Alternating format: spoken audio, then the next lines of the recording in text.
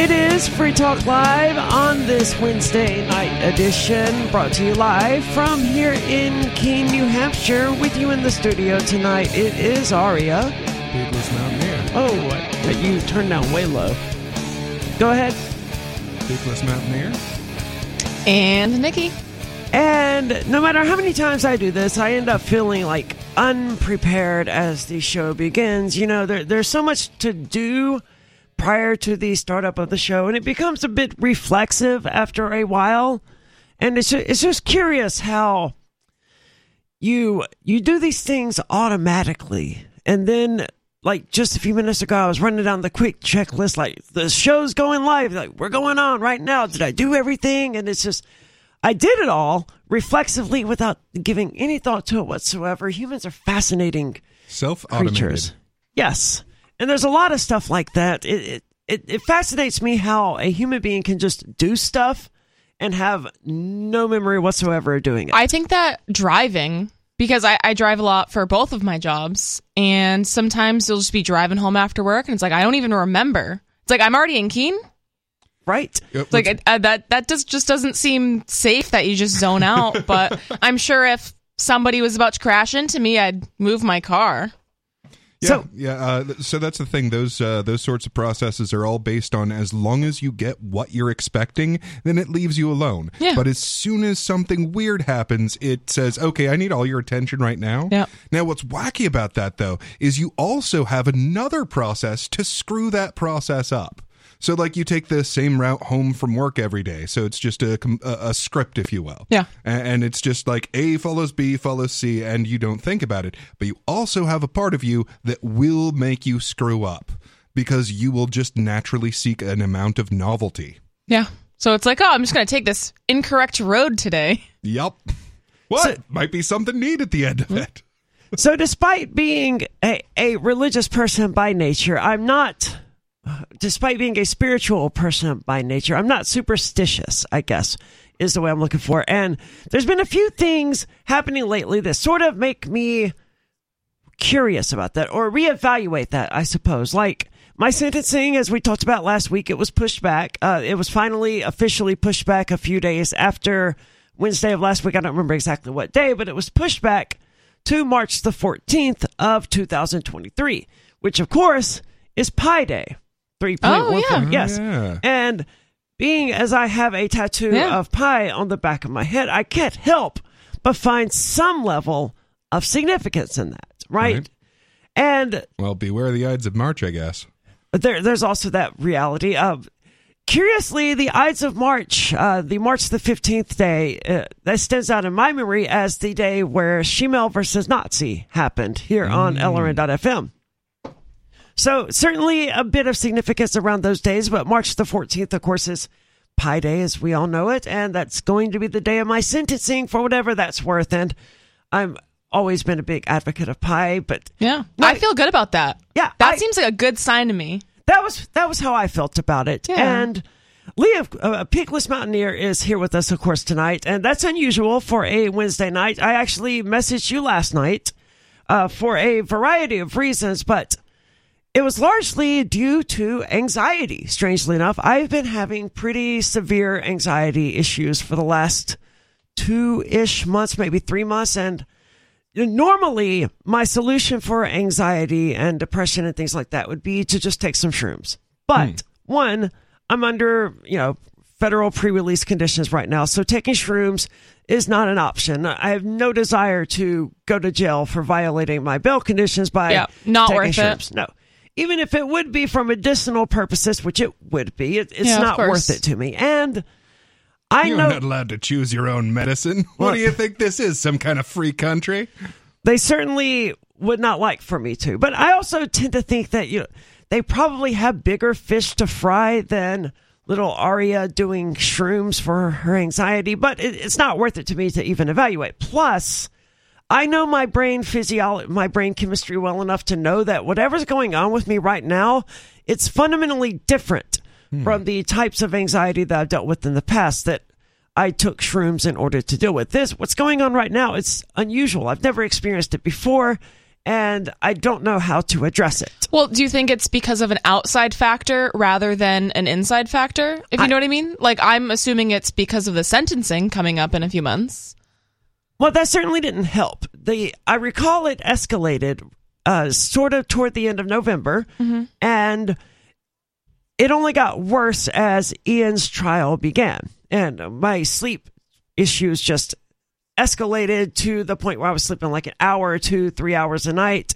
And they never really, it did go away at the end of the trial. There was like a week-long period where my sleep sort of went back to normal, but it was not very restful sleep. Like, I would sleep a full 8 hours, but I would wake up not feeling rested at all. Yeah, you weren't getting into that deep REM sleep, right? Probably.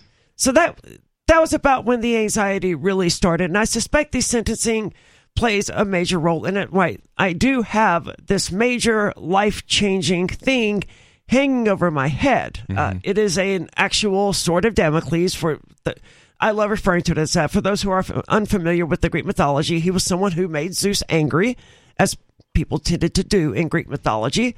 And the punishment for this was that he was tied to a rock under a tree with a sword hanging over him. And at any moment, the sword could fall and end his life. Oh, I thought he was this like really arrogant king that was so sure of himself that he himself suspended a sword by just a string above his own throne. It could have been that as well. I could be mixing up well, also sometimes stories. Within Greek mythology, there's two versions of story, or multiple versions of stories, rather. True. So yeah, different translations. That's why it's a nightmare trying to find out, what is the lineage? Whose fathers? Oh, well, so that's listed as this here, and specifically doesn't have one over here. So most recently, that would be yesterday. Actually, not most recently, because I've ended up with 3 different anxiety attacks today, which is way out of the seasonal average for me. But yesterday, I was having an anxiety attack in regard to Free Talk Live. I was like, people hate doing this show with me. I'm a terrible host. Just one of those sorts of self-criticism sort of things. Whether it's based on fact or not, it's irrelevant when you're having one of these anxiety attacks. And I realized that it was nonsense, right? But rationality doesn't necessarily matter when you're having an anxiety attack. Right, it doesn't matter that I know plenty of people would want to do the show with me, obviously, but it didn't matter. Yeah. But I did ultimately beat back the anxiety, and I started evaluating things from a rational standpoint. I was like, well, it's true that it has been a long time since I was on the show with a lot of people. The last time I was on the show with the captain was at Fork Fest, and the last time I was on with Peakless was also at Fork Fest, and so on. And it's good to mix these things up every once in a while. Not just for the listener, but because Peakless and I will have very different conversations than like the captain and I will have, or that Bonnie and I will have, or that Nikki and I will have.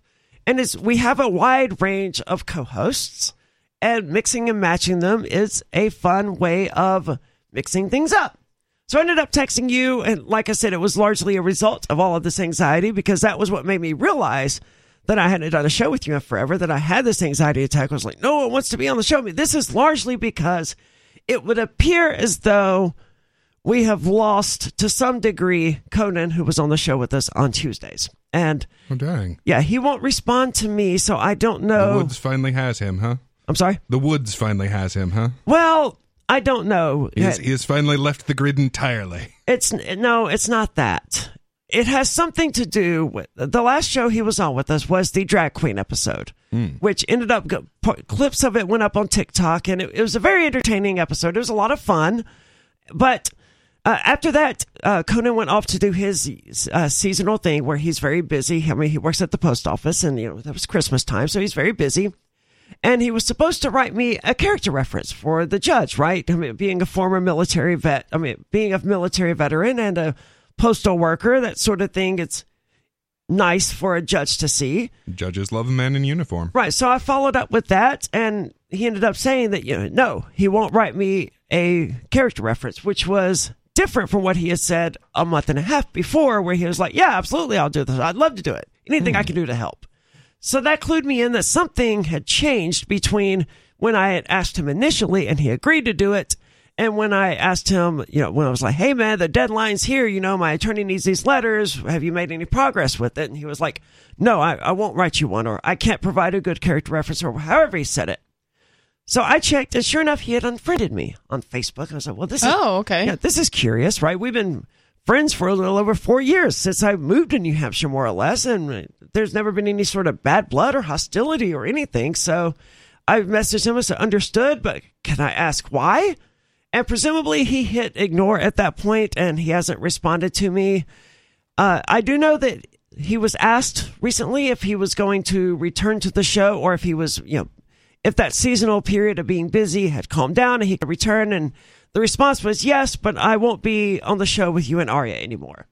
So I don't know what that means, and I'm not getting a response from him. But when something like that happens, it hurts to lose a friend, especially without explanation. One that I've been friends with for several years, and I can only think it's related to the drag queen episode. That's how it would appear based on the timeline. Yeah, but there was nothing. If you haven't heard from him at all since that episode, that stands to reason. Well, other than the message that I sent him saying, hey, what's up with the letter that you said you would write? It's that time. And his response was, well, I'm not writing you a good character reference. But to me, that's, man, how much did I upset you? Yeah. That you're not willing to tell a judge that I shouldn't go to prison, right? So I rewatched the episode, and I just didn't find anything in it that was particularly bad. There was a lot of laughter, but it wasn't laughing at him. It was laughing because of what he was saying. And you know what? Things like that, scenes like that happen on this show all the time. Yeah. And it's just funny, and I don't think it should be something that's taken to heart. You know what I mean? But it's not really something that was... It's not like you guys were laughing at him or posting the video on TikTok to make fun of him. It was just, hey, we had this really good clip on the show. It was hilarious. People loved it. So we're going to promote it on our TikTok. And it was tremendously successful. Yeah, no, people loved it. And it caused a discussion on TikTok, and that's exactly what we're trying to do with these different social media platforms. So I don't know if that's what was taken offense to, or was it the conversation itself? It's been a long time since I heard that episode, but I do know that in general, you do express a sort of ownership over the topic. I mean, like... Well, I'm trans. Oh, okay, that doesn't mean you know everything about the topic. That doesn't mean you're right about everything that's related to the topic. Well, I haven't... No, I've admitted repeatedly that I've never even been to a drag show. But the issue... So I have been to a drag show. Right. And I got to tell you, they are darn sexual. Now, well, some of them, certainly. Well, I mean, to a certain extent, and this is part of a greater problem, I think, that, like... So, as I understand it, the whole point of a drag show... and I've never seen the other side of this, but it's always been the like men appearing to be women, right? Mm-hmm. So the whole point of this is to overemphasize feminine characteristics, like dress not just regular female feminine, but like hyper female feminine. It's a caricature sort of thing. Not just a little bit of heels, but like huge heels. Not just some makeup, but like a lot of makeup. Right. Like.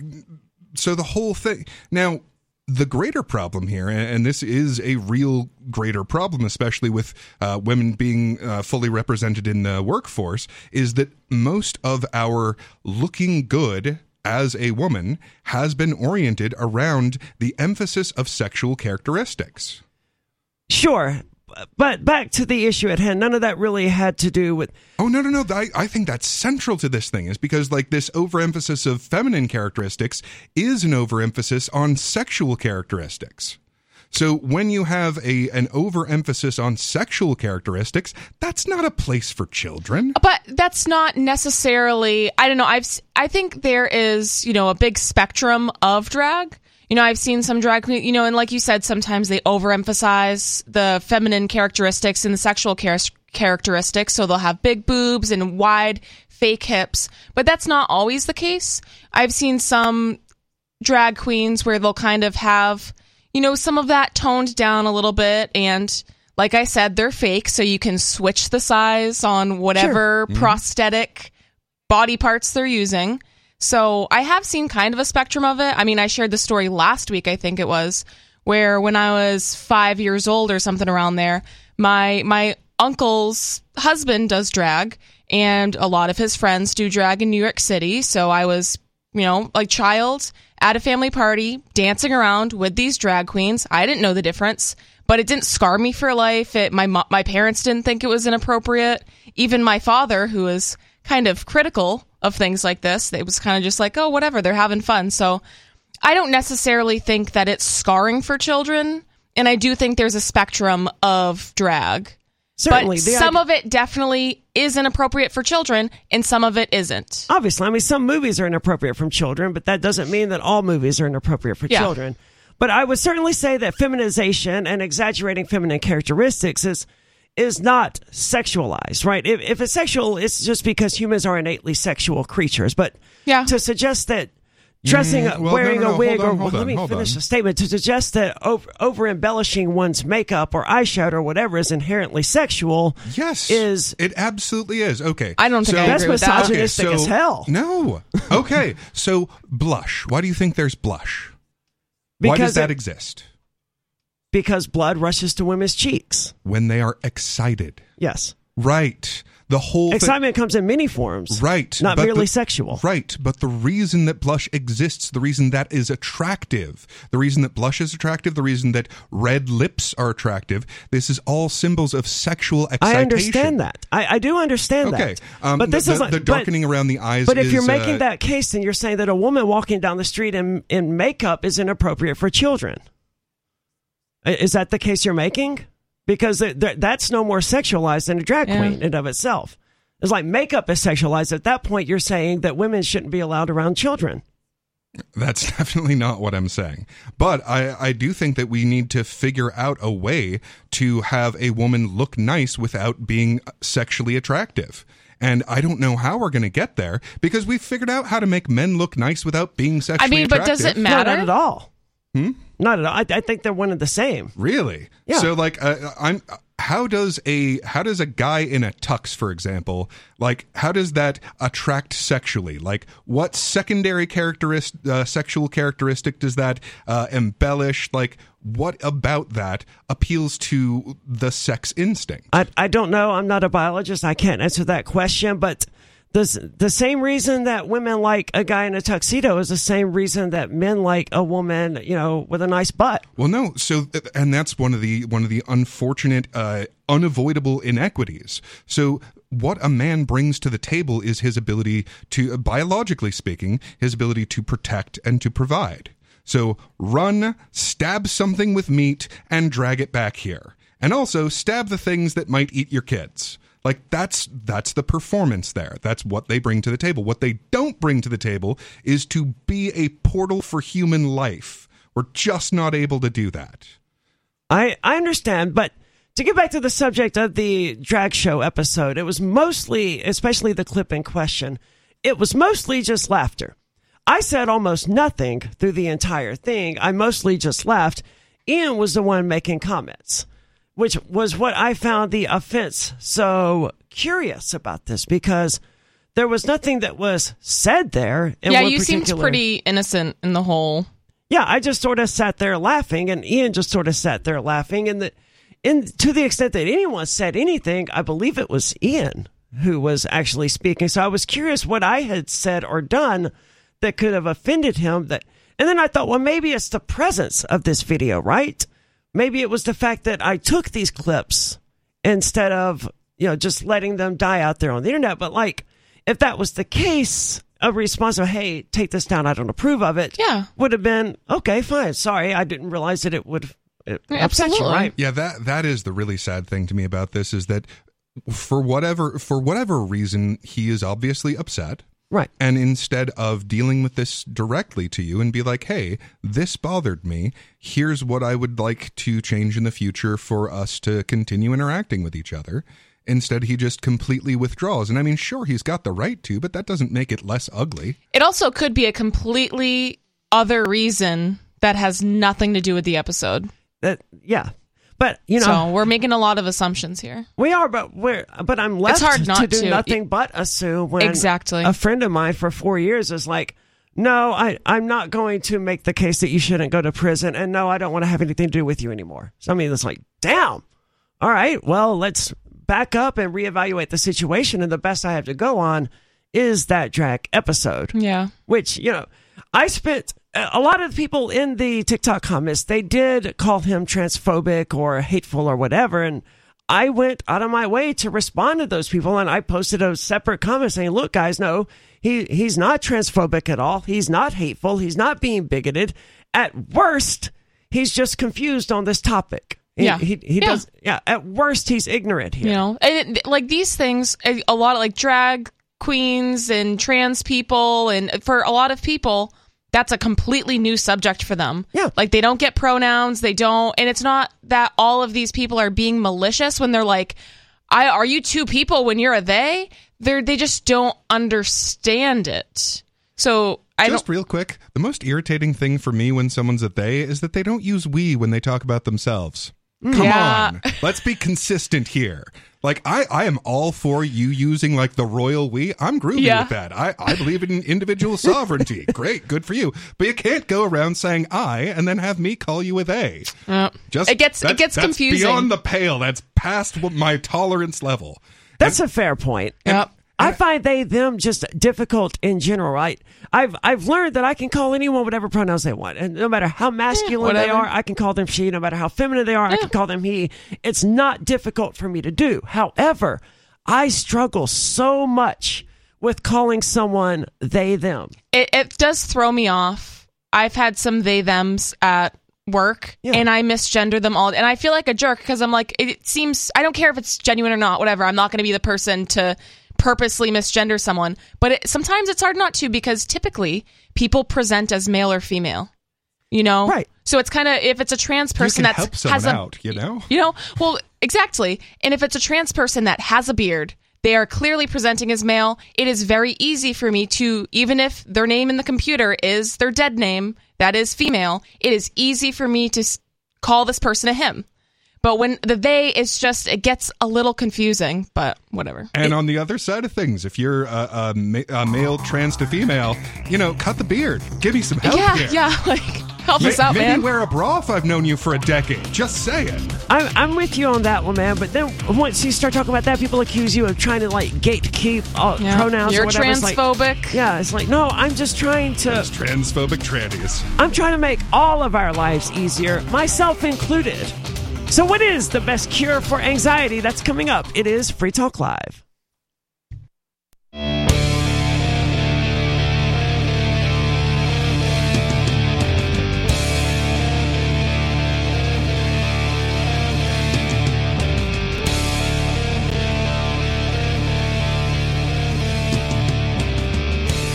It's Free Talk Live, and you are invited to join us, 603-283-6160. If you'd like to do that, that's 603-283-6160.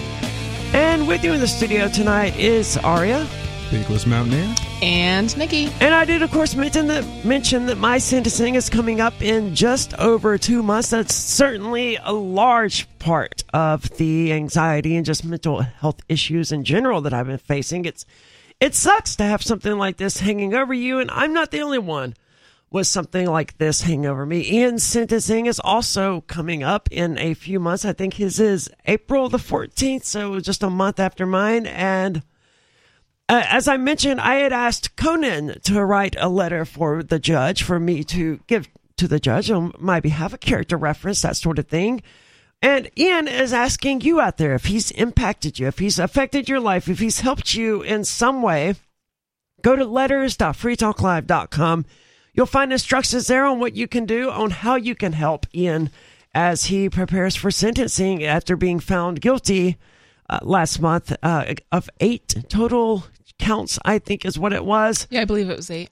Yeah, so write a letter to Judge Joseph LaPlante about Ian's character. That's the gist of what we're trying to do. Don't take the opportunity to rail against the jury or say how dumb you think the jury was. I've heard plenty of that, and look, whether you agree or disagree with the jury, I don't think any of them were dumb. I don't think it was stupid of them. And that's not what the letter is about, Right. It's certainly not going to help. If you send a letter to Ian's attorney, it's like, that stupid jury should have never done this, it's going to get thrown in the trash. Exactly. Never presented to the judge.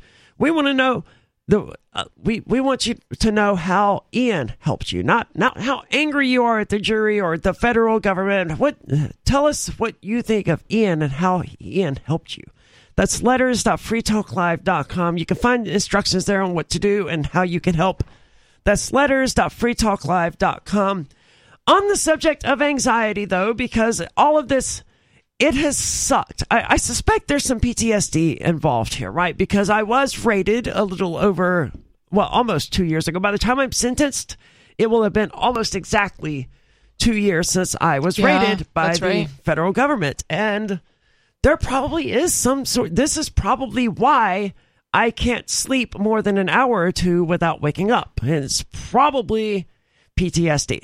Well, and that's been a longer issue, right? You know, I know you said it's been worse the past few days, but... Well, for the last 2 or 3 months, it's been substantially worse. Since the trial got closer and my sentencing got closer and then it got pushed back again, it's like, I understand and I agreed with my attorney about pushing back the sentencing, but like, man... Yep. That sword's still there. Yeah, I really wanted to get this over with. Like, if I don't want to go to prison. I swear to God, I don't want to go to prison. But if I'm going to prison, let's get it over with. Yeah. Let's get this clock ticking, right?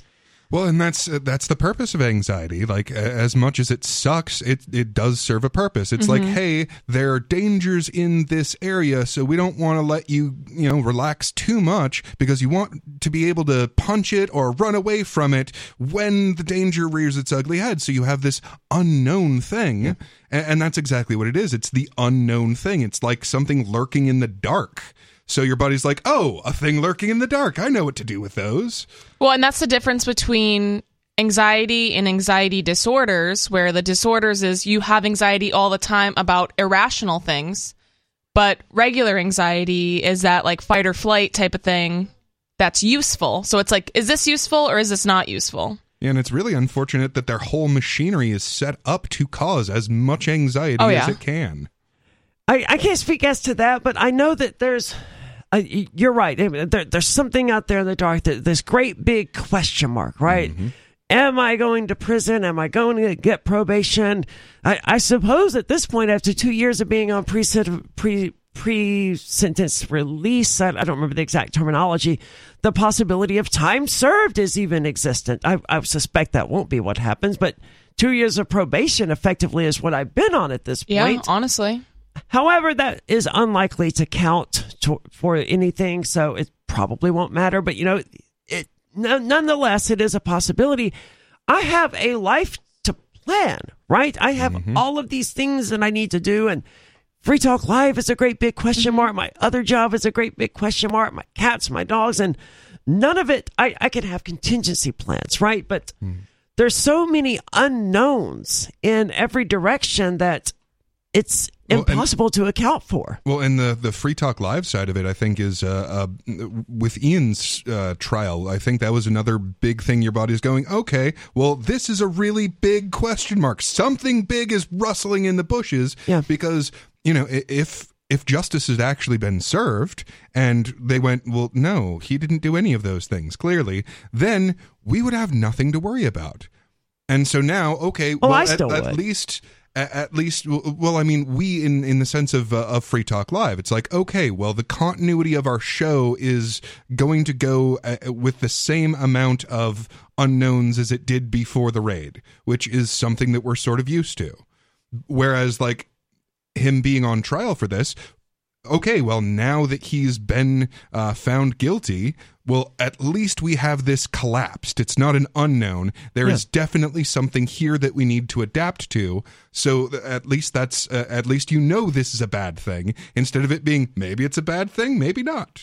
But to that extent, our options on how we can adapt to it are even further limited by the fact that 6 months from now, I may be in prison, in which case one of the largest factors we have that makes adapting even possible is removed from the equation. It's so stressful. And as they say, the punishment is in the process. That's certainly true. I suspect there's some actual real punishment coming, hopefully not prison, but the process itself is not good. So what can one do about anxiety? Evidently, kindness maybe the best medicine for What do you curing... say, kindness? Kindness. Oh, cool. Maybe the best medicine for curing depression and anxiety. But before we get into that, let's go to the phone, 603-283-6160. If you want to join us, because we do have Bad Slave on the line from here in New Hampshire. Bad Slave, you're on Free Talk Live. Well, thanks for taking my call, are you? Yeah, what's on your mind tonight? And I have to ask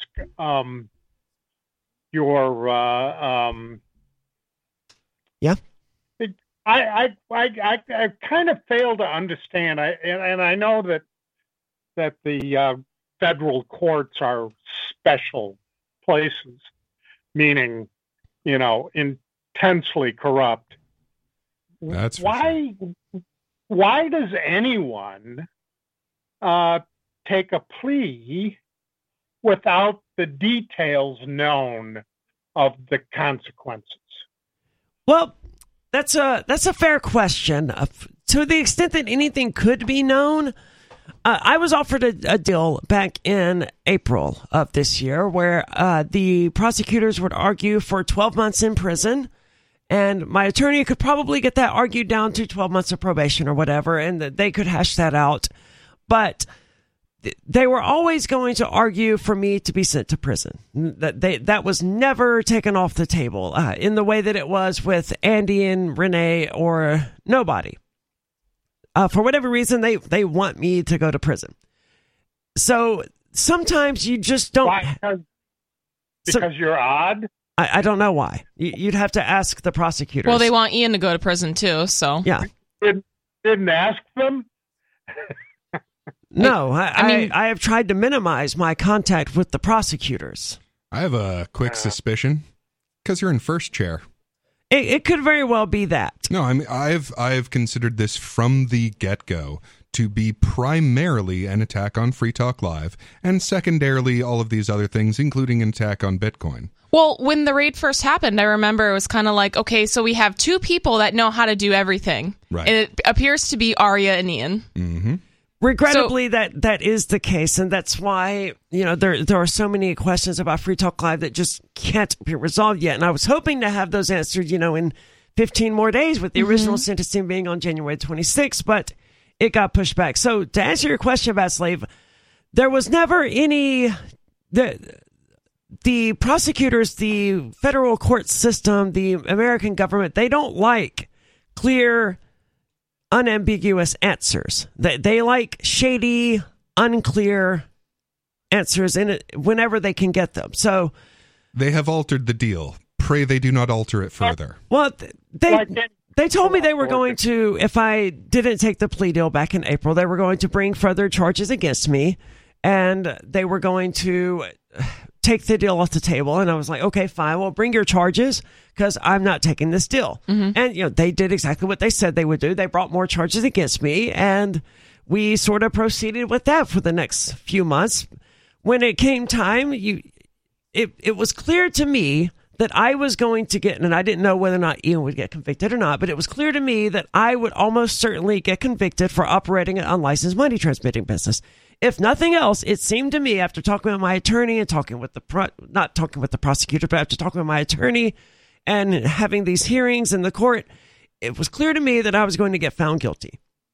So it didn't make any sense to go to trial on that particular issue. It would get the other charges dropped, and it would reduce the sentencing to the lowest amount possible.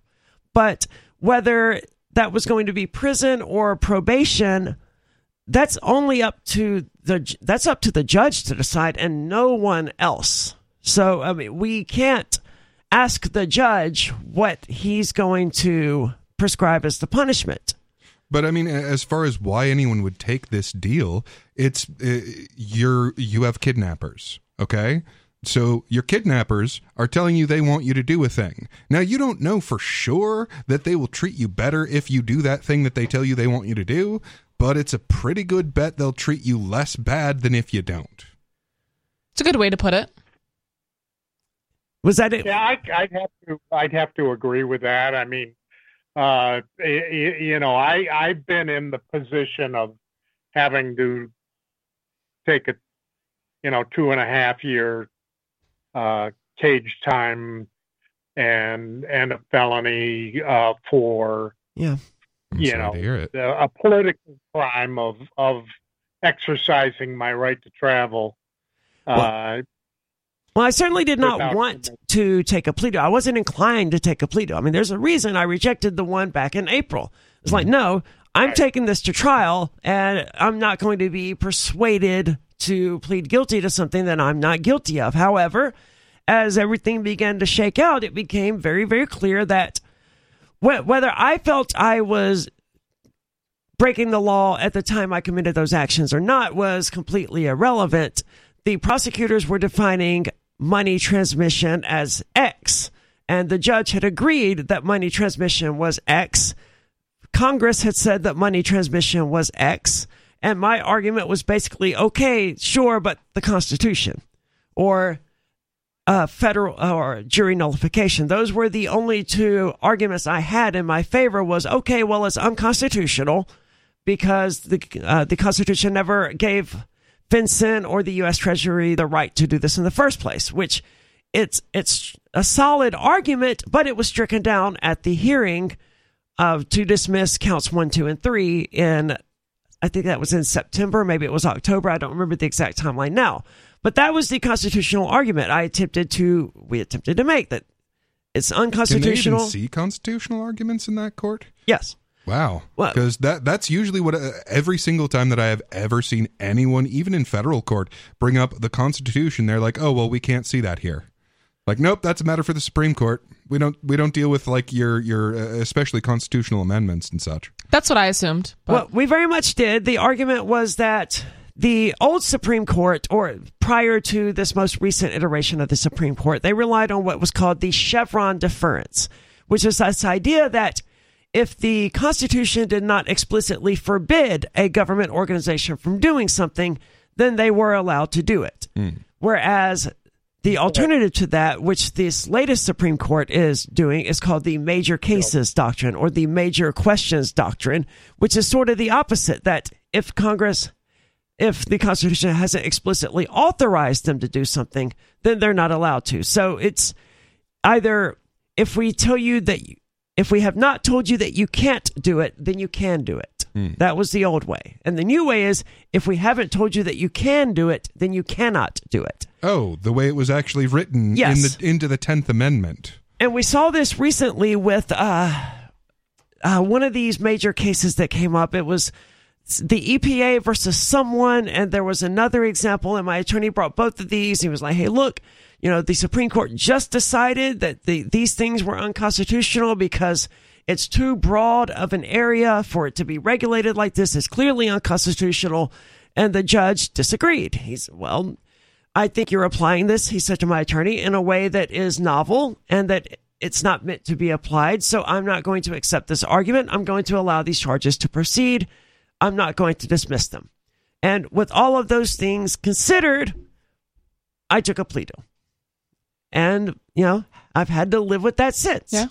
Yeah, I mean, the simple fact of the matter is that unlike actual contracts with human beings, they don't have to tell you what all the terms are. They just have to tell you, well, the terms will be within this range if you take this deal.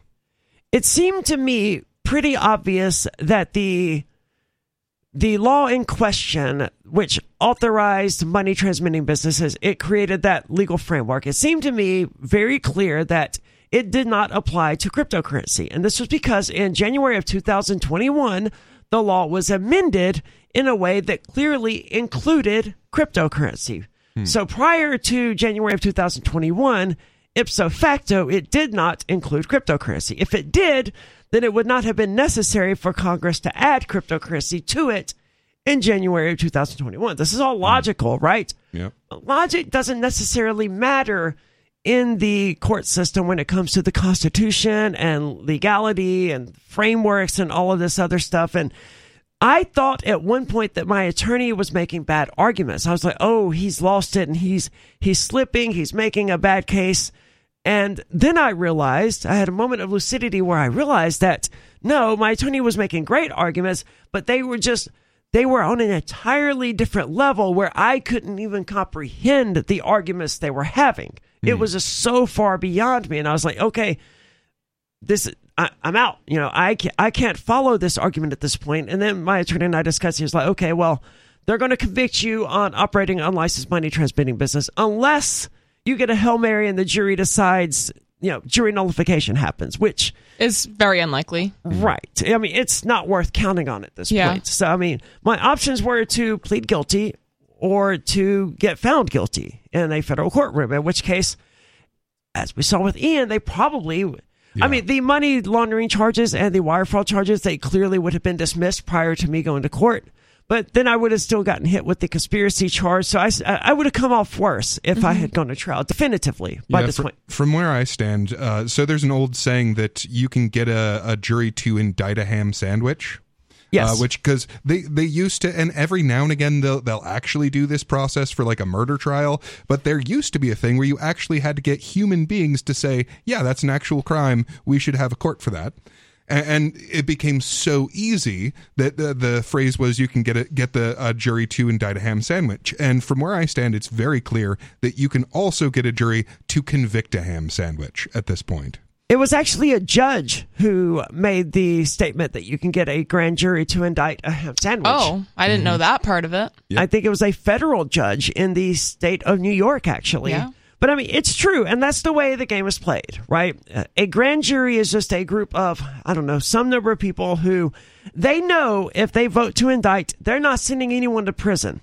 It's no harm off their back. It's no consequence to them. It's not immoral for them. Except it is. Well, yes, but except it completely degrades our civilization, but they don't care about that. No, they don't view it that way. They want to go home. Yeah, they want to go home, and the prosecutors are probably telling them, look, we're not asking you if this person's guilty. We're saying, here's the evidence that Aria is operating an unlicensed money transmitting business. Should we indict Aria and take Aria to trial for operating an unlicensed money transmitting business? And their argument is, well, if Aria is not guilty, then that jury will find her not guilty. So what does it matter? Yeah, let her have a trial. And also, I just want to say something about juries really quick. I feel like when the jury was invented previously, communities were smaller, right? Yeah. So those were your peers. Right. Those were people they actually knew you, knew people who knew you. Exactly. Yeah. So we don't need all these character references and stuff. You're just known throughout the community. It's not just now our population has grown so big that these are complete strangers. They've never heard of you before, and if they have, it was rumors or whatever it is. I know they're not supposed to research people and things about the case while they're on the jury, but we don't know what they're doing. Their computers aren't being tracked. They can do whatever they want. It's totally upside down. It's completely backwards from where it used to be, where now, if they find out that you know the person, well, that makes them ineligible for jury selection. Exactly. So how are these peers? And I think that's why it's so easy for them to just be like, yep, guilty. Because it just seems for some reason it's easier to get all of them to agree if they all have to agree. It's easier for all of them to just be like, yep, guilty, than innocent. I don't... And like you were just pointing out, when they're voting on whether or not to indict you, they're like, oh, well, I have a clear conscience because I'm just saying we should have a trial to find out. So, I mean, you're thinking reasonably enough, well... You wouldn't have me in here to ask if we should have a trial if there wasn't a question. Yeah. So let's answer the question. But the thing is, when you get to the trial, all of those people have somewhere in their minds, well, if they didn't do it, why are they on trial? Yeah. The bigger problem is that it often doesn't go to trial because it is nothing for the grand jury to offer up the indictment. So then the prosecutor, they bring those charges against you. They say, okay, you've been charged with operating an unlicensed money transmitting business, and here's 9 other things that you've been charged with. If you plead guilty to this charge and this charge, we'll drop these other charges and we won't bring additional charges against you. Because at that point that they can go to that grand jury and they say, you know what, we also think Aria was money laundering and evading taxes and insert whatever financial crimes you can come up with or structuring. We think Aria was doing all of these things and we want to indict her for these as well. So then they have that to threaten you with, where they say, accept this plea deal, we'll drop all of these charges, and we can bring these additional charges against you. We can bring 15, 20,000, we can bring 1,000 more charges against you if we want. Right. And we'll do that unless you accept this plea deal, at which point you don't get a trial anymore because you've accepted the plea deal. And that's the way the American justice system is played. That's why something like they like touting the number that 98% is the federal conviction rate. It's actually like 99.6% or something like that. It's insanely successful, but it includes plea deals. It includes all of those people who accepted plea deals because they didn't want to get charged with additional stuff. And that's the majority of people. And there's no justice in this, people. Look, if someone is guilty of these crimes, do you really want a justice system that is going to cut them a deal, that's going to cut them a break? In addition, and most people that accept plea deals aren't actually guilty. They're just trying to avoid whatever worse punishment. Yeah. You know, we can speculate that's true.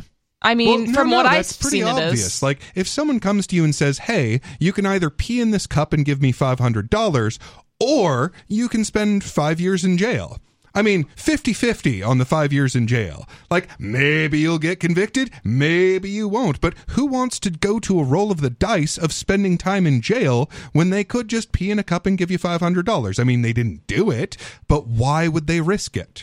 Well, the average American, as I understand it, commits 3 felonies a day. Mm-hmm. So anyone out there listening could be indicted for any one of those felonies. And then the prosecutors say, okay, we'll plead guilty to felony 1 and we'll drop felonies 2 and 3. But don't plead guilty and we'll bring 10 different charges against you. Right. And maybe they're guilty, maybe they're not. It's sort of irrelevant at that point. But if they are guilty, what sort of justice system is it for the system to be cutting them deals? Or if they're guilty of murdering 15 other people, what level of justice is it for them to be like, okay, well, if you plead guilty to murders 2 and 3, we'll drop all of those. What about those 15 other people who were murdered? There's no justice for them in this. The entire system is not built on justice. It's so hopelessly corrupt and counter to anything that was supposed to be good that I don't know what else to say about it except, man. And even if you get completely off scot-free, they find by a jury of your peers you didn't do what you're accused of. Okay, they've drained how much of your life, how much of your anxiety, how much of your money. They've ruined you this much, and you will never get any of that back. But despite all of that, there is actual justice to be found in the system. Believe it or not. There's more coming up here. It is Free Talk Live.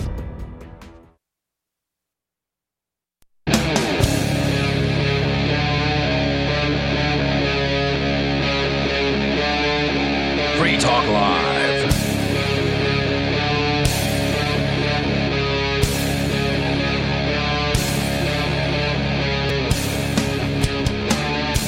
It is Free Talk Live, and you are invited to join us. 603-283-6160. You can weigh in on whatever we've been discussing. You can talk about anxiety. Again, that's 603-283-6160. With you tonight, it's Aria. Bigless Mountaineer. And Nikki. And if you really want to, you can join in on the conversation we were having during the break there about whether what Nikki is eating is cereal-free cereal, is as a I think soup it is. or a cereal. So let me describe it real quick. It is cut up bananas with blueberries, walnuts on top, with milk in it. Is it cereal? Is it soup? Is it something completely different? See, my initial assessment was that it was cereal, but there's no grain. Walnuts are really close to, I mean, they look like a grain, but it's not a grain, right? Well, you see the milk and you're like, yeah, that's cereal. And that's what I always call it. I call it my banana cereal because it's like keto cereal, you know, except none of that's keto. So never mind. But it's like it's like carb-free soup, cereal. But there's no soup in it. Yeah, exactly. I told you I'm willing to accept cereal-free cereal. I really enjoy contradictions, so. It's halfway to a parfait is what it is. So then we thought about, well, maybe it's a soup, right? And then we found a definition that I cannot even remotely agree with. Well, because it according to you, it excluded tomato soup. And right. I don't remember the definition off the top of my head. So it was a long, sort of laborious definition anyway. But so what would that concoction be described as? Soup or cereal, or what would you call it? I'm still inclined to call it a cereal. I don't know that that's grains what I call is necessary. Well, no, grains are cereals. Like that's another word for the same thing. And if you don't have a cereal in it, then it's not a cereal. Maybe I should just make up a new word for it. So there you go. well, or if someone it's wants to either call in, be the first person to apply a new name to this food. That's 603-283-6160. So it's either a cereal or a soup. And cereal fits to me better than soup does. But Agreed. if we're sticking with that definition, which seems reasonable because there's no grains in it, then it has to be a soup. Even though it has no vegetables or meats in it, it seems like that's. So what is it? I don't know. But let's go to the phones. We have Shag on the line from, I did not actually get the location. Shag, you're on Free Talk Live. I think you said Maryland? No, Massachusetts. Massachusetts, that's it. Yep. Welcome to the show. What's on your mind tonight? I just wanted to comment on and talk to you a little bit about anxiety, PTSD. And this is probably stuff that you might be well aware of, but, trauma is a normal part of the human experience. We all receive, trauma at one point or another in life, and it affects the central nervous system, and that has to do with, as Peakless was saying, the fight or flight response. So when you're perceiving a threat, when you have a perception of a threat, cortisol and adrenaline spike. And when that threat is kind of always hanging there, that can put your central nervous system in a state where it's kind of always on that alert fight or flight mode. Cortisol levels are high, adrenaline's high. And I just wanted to also talk about anxiety and sleep issues. Well, you said that. Before we get too further into that, let's have a dialogue. You mentioned that everyone has some sort of PTSD, and I would both agree. No, you said everyone experiences trauma. Okay. Yep. Well, I would agree and disagree in general. Maybe everyone experiences trauma. I'm not entirely sure, but I would actually make the argument that every person does have PTSD, and that existence itself is a cause of PTSD, and we're just so numb to it, we're so accustomed to it that we don't actually think about it. I think it's my hypothesis that the very act of existing, of being thrust into this universe, being born, with no signpost, no guide, no explanation, just bam, here you are, you exist, there's no explanation, good luck figuring it out, you stupid monkey, is a traumatic experience. Well, that's why no one remembers it, man. Suppressed memories from birth trauma. Well, yeah, and it doesn't even matter if you remember it, because a lot of the things that happen to us as infants carry on and affect us emotionally and psychologically. We don't even remember that stuff, but that is literally the point of the birth process, is for it to be traumatic, to give people like the initial fighting instincts of life and survival. But we're so young then that we, like, one of my favorite scenes, one of the most analogous scenes in movies that I can think of that is similar to this, is the scene in The Matrix where Neo wakes up and he immediately starts pulling stuff out. He lashes out. That's what I think a person would do if they were just born suddenly at the age of 25 years old. They just woke up and suddenly they existed. They had no existence prior to that, just suddenly. But we're infants when we first begin existing, so we can't lash out. We can't rip all the cables out. We can't do anything except continue to exist. Well, they kind of do, actually. What do you mean? They kind of do like cry and flail a lot, so maybe they are. But we just as much as they can. Yeah, as much as they can, but we just can't. It's just that Neo had all of this like prior training of living in a body like this, and kids don't. Like baby comes in and like they have no idea how to work anything except like their tongue, their eyes, and their lungs. That's about it. So I think existence itself is traumatic, and the whole of human history, or the whole of a person's life, is trying to come to terms with that trauma and try to make sense of it. And this is why governments and religions are so popular. They come along and they say, look, it's not pointless. It's not unknown. It's not a mystery. We have all of the answers. This is the point of existence. This is the reason you live, is to have this white picket fence and 2.5 kids and a 850 credit score, and to sounds terrible, and to vote and to love your government. That's the point of your existence, and worship God, and then you'll go. Naturally, the reason you exist is to serve me, right? Obviously, and then you'll have heaven. You'll live in Sugar Candy Mountain for all eternity, and that's the point of all of this existence, right? And that's my hypothesis of existence in general. It's just that it's traumatic. And we are struggling desperately to come to terms with the trauma of existing. Yeah, right. And when we're, extremely young, we're essentially scared of most things. And it's kind of the role, historically, it's the role of our tribe. In the modern world, tribes are kind of different, but it's the role of the tribe to essentially teach you and nurture you into a place where you are able to perceive what is a threat and what's not a threat, and you're able to distinguish between those things. Well, that's one of the things about like post-traumatic stress disorder versus. So yes, we all have traumas. Now, what's the difference there is that with a stress disorder, you haven't integrated the trauma into your life because there are traumatizing things.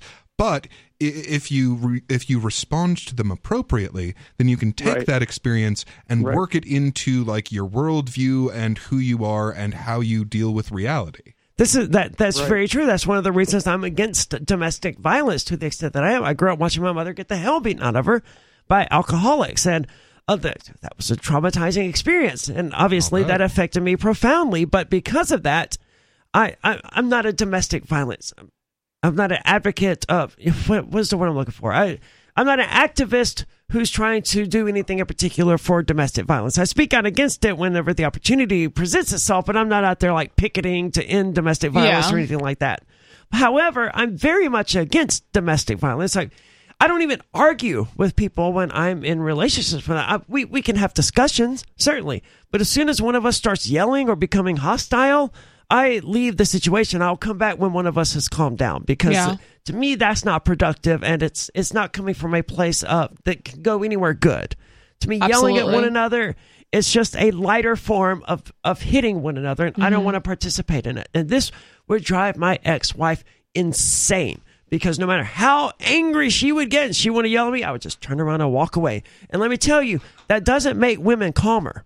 No, it doesn't. It doesn't make anyone calmer. It just makes them angrier. But eventually, they do calm down, and you can have a discussion at that point. Now, I wasn't always like this. There was a time when I would certainly yell back or whatever, but people grow, and I think these are good things. So this is one of the things I said recently, and part of the sentencing, I'm having to go through a psychiatric evaluation with a psychiatrist, and I argued that I don't necessarily, a lot of people like painting things in the terms of, well, I'm an abuse survivor or whatever, trying to put a positive spin on a negative action. And I understand the value in doing that, like saying that you're an abuse survivor is taking ownership of that and turning something positive out of a negative experience. But there are no good experiences and no bad experiences. Only this is an experience that happened and it shaped me and it's cause and effect. There's no moral assessment to it whatsoever. If I cut off your toes, that's a bad experience.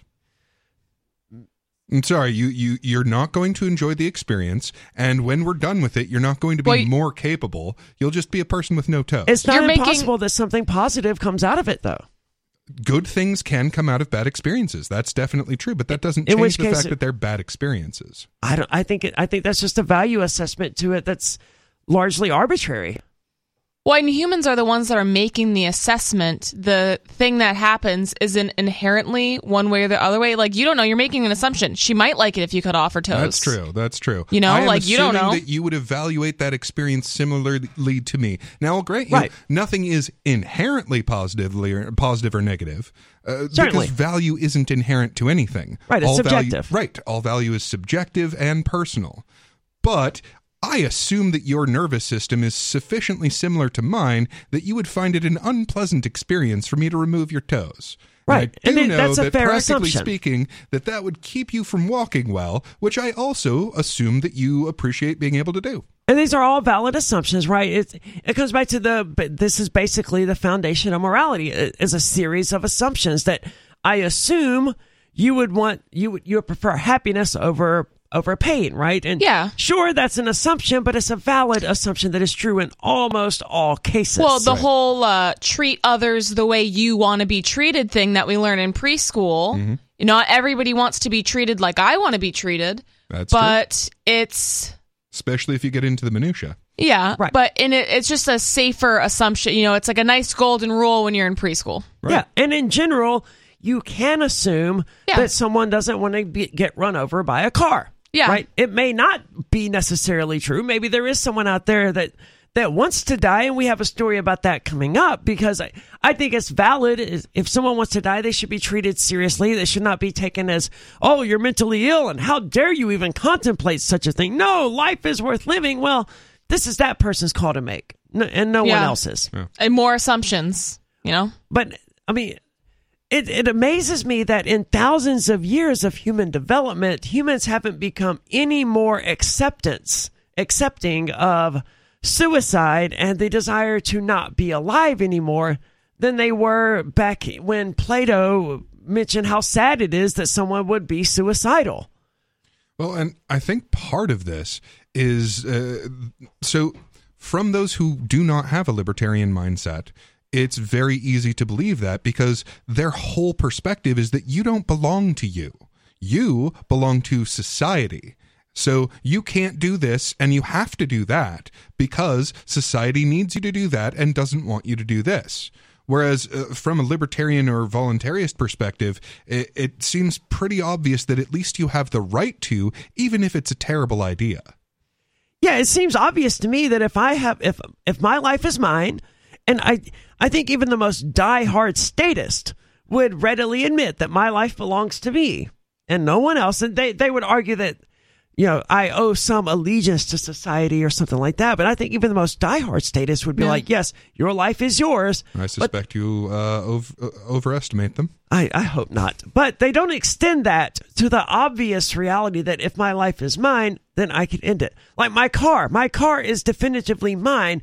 No one would dispute my right to take a sledgehammer to it and, you know, bash out all the windows. I'm sure somebody could dispute that. But it's my car. They don't care. You're causing a ruckus or something. That's they different. They can come up with Disturbing any the reason. peace. You know, like they right, have. but all of that's different. Yeah, exactly. Okay. Assuming I'm not disturbing the peace, I'm just doing it on my property, and it's not disturbing the neighbors or anything like that. That no one has any claim to say, no, you can't smash out the windows in your car. Yeah.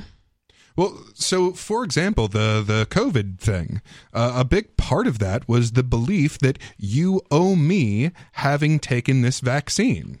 Like, this vaccine prevents the transmission of this disease. And regardless of whether or not that's a fact, even if that were the case, they believe that you owe it to them to put this in your body because it will keep you from transmitting a disease. So Jack, they still don't with us? believe that you own your own body. Yeah, what else did you have to weigh in on? Sorry, we sort of got derailed there. Okay. No, I was listening. Yeah, anyway, I could go on and on about PTSD, but essentially it's your nervous system getting locked into that fight or flight mode. And so it's important to investigate and explore on a very deep level what you are perceiving to be a danger. And there's dangers that are legitimate, and then there's dangers that are just totally not real. So you definitely have to, one definitely needs to explore that. Well, I think in my case it's pretty obvious, and I think this is why, and I think it's pretty clear that it's PTSD as a result of the raid, and this is why I can't sleep more than an hour or two, past. Absolutely. And I just wanted to say, sorry to cut you off, a real helpful thing to do, if you can, is to find access to a sauna. And try to use it on every day, every other day. Take very intense saunas. It boosts your endorphin levels like crazy. It's like kind of like an opiate. It lowers cortisol. It'll absolutely help you sleep.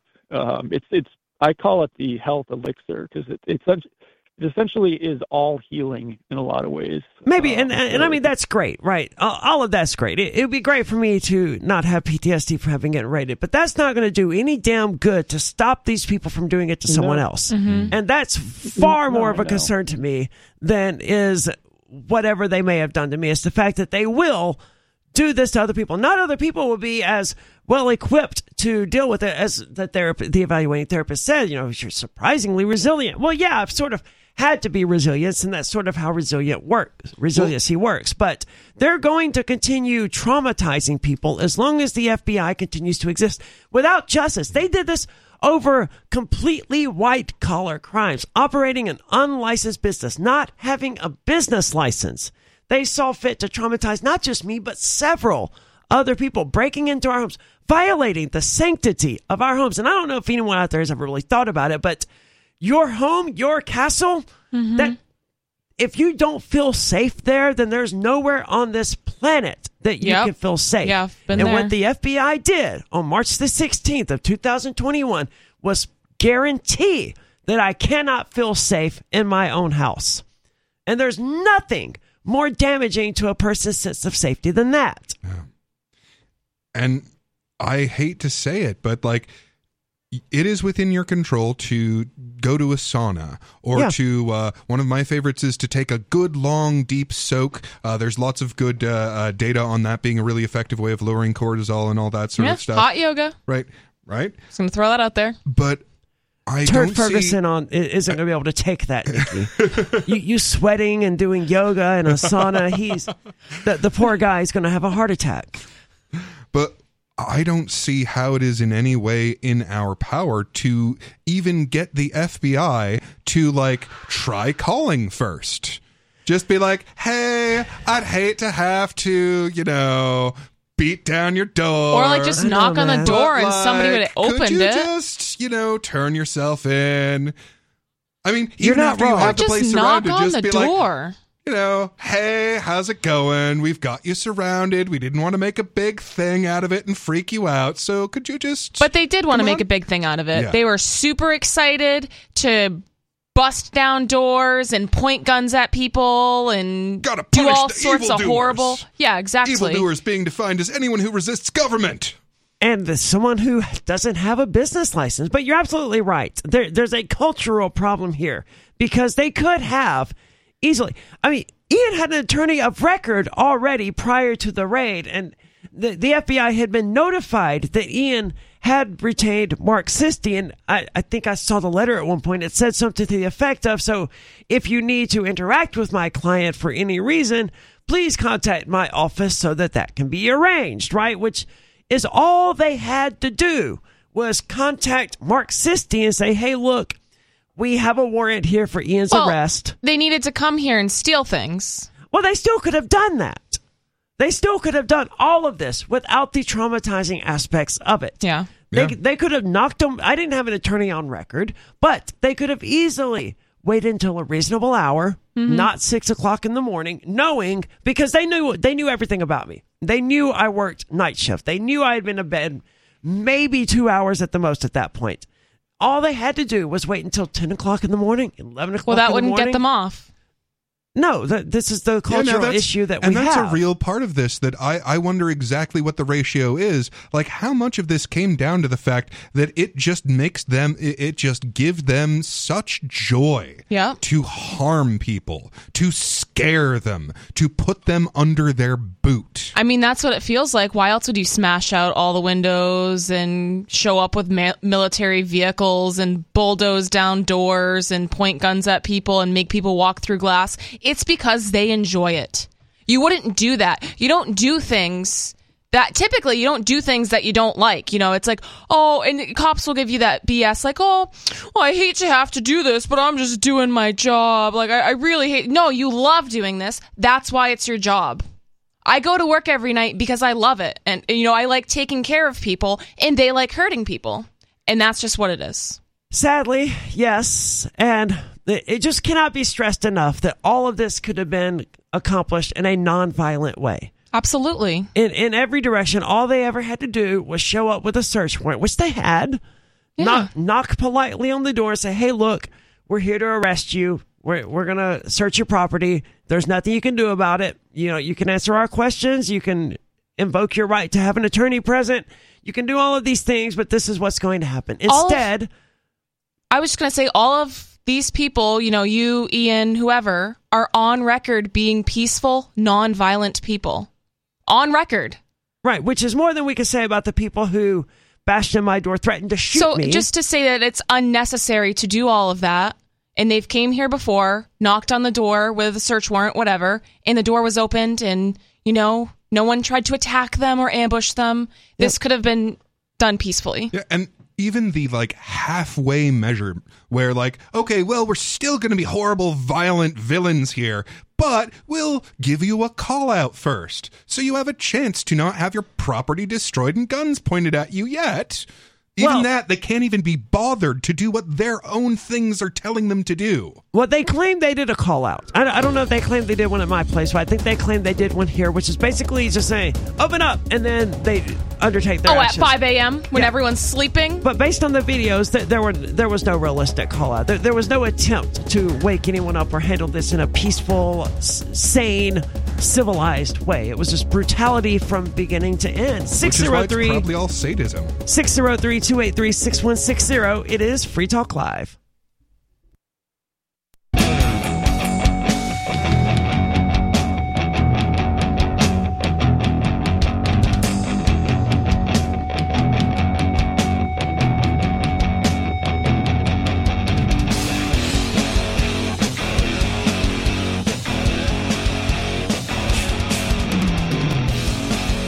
It's Free Talk Live, and you are invited to take control of the airwaves. 603-283-6160. If you would like to do that, that's 603-283-6160. And with you in the studio tonight, it's Aria.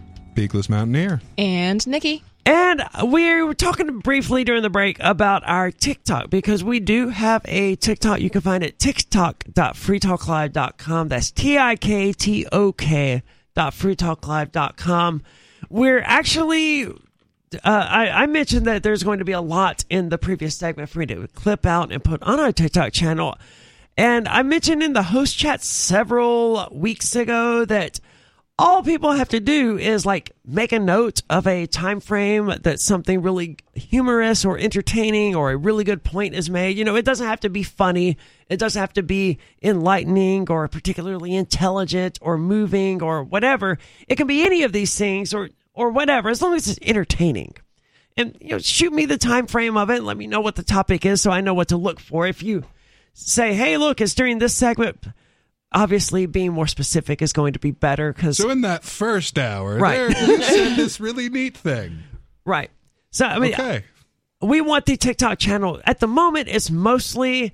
at the moment, it's entirely nights that I'm on because I'm the only one doing it. Bonnie started the TikTok, in fact, but she sort of dropped off doing it, which is regrettable because she watches more of the show than I do, so she, sees more of it. But I want a wider variety of topics and hosts on the TikTok channel, so you can find it at tiktok.freetalklive.com. We mentioned it earlier in regard to the Conan thing as well. The drag queen clip, it's I think about 1.5 minutes long. It's one of the longer clips that we have up there because all of the TikTok clips, they tend to be pretty short.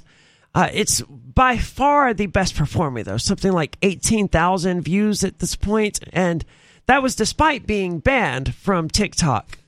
And it was temporarily banned for bullying / harassment. Apparently, look what you did to Conan. No, right.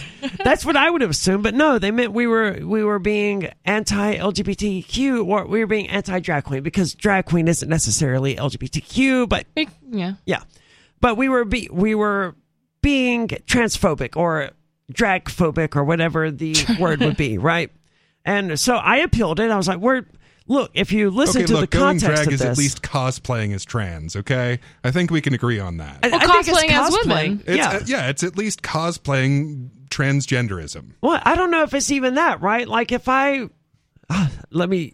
Nikki was to cosplay as Sesshomaru from Inuyasha, which is just a male character, she wouldn't be being a drag king, and there wouldn't be any LGBTQ aspect to it. It would just be her dressing up as a character, right? Well, she's definitely cosplaying trans though, because she's switching genders. I don't know that at any rate, we certainly weren't being transphobic. And I appealed the decision saying, hey, look, if you watch this, it's pretty clear from the context that we were arguing against support of drag shows and the right of these people to do what they wanted, and the right of someone that they didn't want to be affiliated with a drag show to just not go.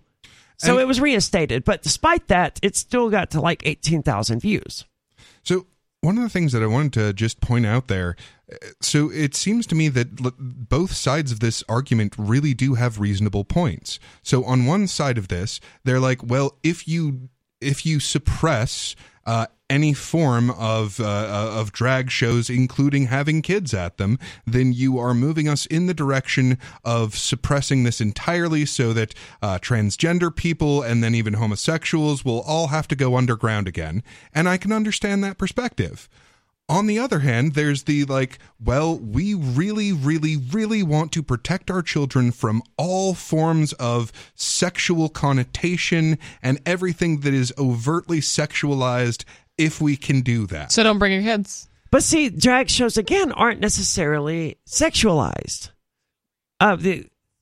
And I think this is where I think that's where there's just going to have to be a difference of subjective opinion. I realize that you disagree on that, but that's not the way that most people mean when they say drag shows are sexual.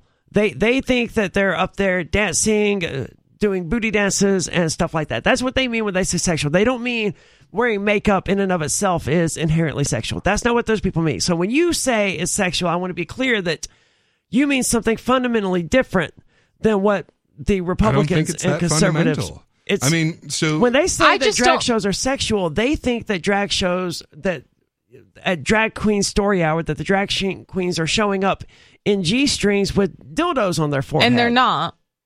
That's what they mean. I just think wearing makeup, even if it's very, dark and, very pigmented, and having large breasts isn't inherently sexual. I agree with you on that. But let's go to the phones. I think we're just going to have to agree to disagree on that. That's all right. Well, we are sexual creatures, and in that sense, having breasts is sexual because humans are sexual, and that's a sexual characteristic. If I shove a whole wad of socks down my pants, I'm being overtly sexual. If I put on these giant, if I put on football pads to enhance my giant shoulders, I'm enhancing the secondary sexual characteristic of masculinity. So then, to that point, it's almost like we're all being sexual all the time. To some extent. So then what's wrong with drag queens? That it's way more than they're comfortable with. In which case, no one can be around children, right? Because everyone's sexual all the time. I'm sexual all the time, for sure. They probably feel uncomfortable with a certain amount of makeup around their kids. Yeah, they probably feel uncomfortable with girls in G-strings parading in front of their kids. But G-strings and makeup, you can't compare that, though. I think that is that's totally different. Yeah, I think that is a very unique take that I think what you're talking about sexually is fundamentally different from what the conservatives are talking about sexually. But maybe not, though. I don't disagree that obviously wearing red lipstick is meant to simulate sexual arousal. It's obviously, in that context, wearing lipstick is sexual. But that's not what conservatives mean when they say drag shows are sexual. They don't mean that wearing lipstick is in and of itself sexual. They mean they're up there basically doing strip teases in front of 5-year-olds.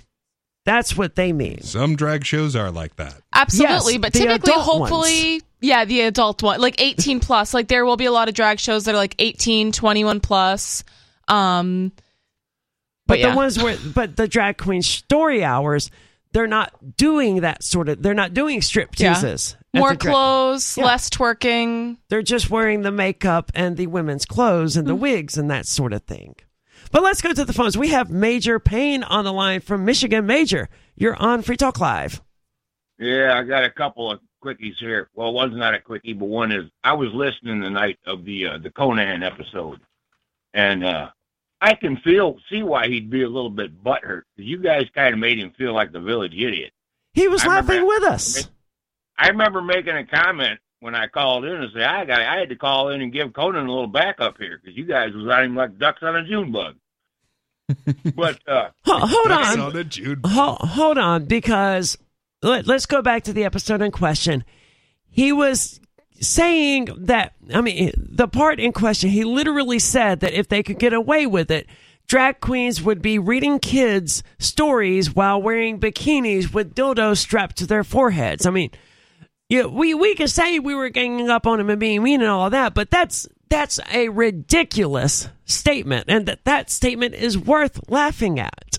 And I think he knew that because he was laughing as he said it. Well, I think you were laughing at two different things at that point. He It's was not laughing at impossible. the absurdity of what our society has become, and you were laughing at his perception of what society has become. Possibly. Well, there was a clip at one of the drag shows with one of the girls having a dildo stuck somewhere where it wasn't quite natural. And I think he just kind of went with that and ran with it a little bit too far, maybe. I mean, we were also talking about one of these child drag queens. I don't remember the person's age at this point, but he was watching the video with us where he was like, "Look, you see these grown men like throwing." Oh yeah, you talking about that little 10-year-old that was butt dancing around for all these. But dirty that old men. isn't what happened. We saw the video, and he watched the video with us, and there were no dirty old men throwing money at this kid. But that didn't stop him from seeing it and from reporting it as though it had happened. He was seeing something that was not in the video. So you both watched the same video and saw two completely different things? Yes. That's crazy. That's wild. All right. Now, to back up the major on this, one of the issues that I do see in general with our format. So there's 3 seats here, and very frequently what ends up happening is that it's 2-on-1. Very frequently, and this isn't always a bad thing, but like very frequently I've seen like you and Ian gang up against Mark. Now, that has been some of our most entertaining footage, for sure, but it doesn't change the fact that you can feel ganged up on if you happen to be that third person. I don't doubt that at all. With me, Mark, and Ian, that's a shtick, really. And Mark and Ian and I don't think we've sat down, discussed it, and like planned it out, but we all know that's just what happens to Mark when he's on the show. Well, I don't know if that's what happens to Mark, but... It's what he gets for turning statist on us. Right? But that is... I mean, that is the dynamic that's at play here. Let's not forget that at one point, Mark sat across from me and said, you know, you lady boys or whatever it is you call yourself, and pointed at me, and like, it's just part of the dynamic of how we're interacting and how we're creating a show together. I thought that was an almost exclusively Thai thing. Anyway. Oh, right. Yes. I don't remember. No, they have like a special word in that language that basically translates as ladyboy. Yeah. But I even took a screenshot of him, you know, angrily holding the microphone and pointing at me like that as he called me a ladyboy. And I posted on Twitter, you know, radio host calls Aria ladyboy on the air or something like that. And I mean...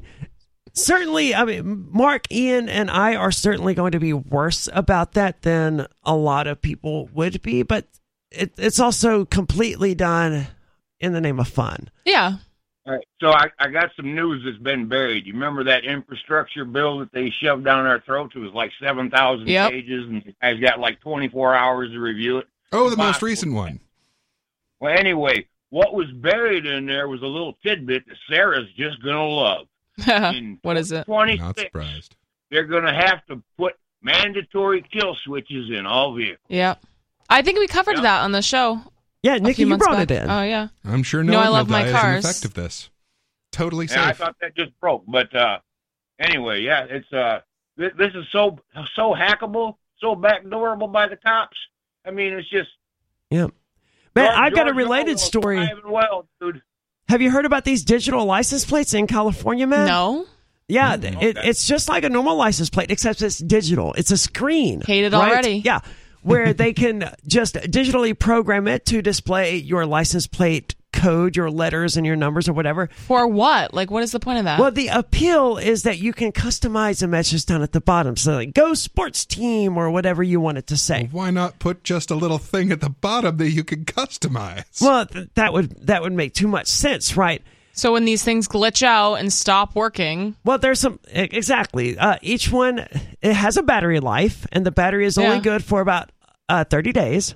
As it turns out. So it sounds like just another reason, because when you're driving with snow on your license plate and the cops can't see it, they pull you over and they say, I can't see your license plate number, so I needed to pull you over. This is just another reason to give cops to pull people over. That's certainly possible.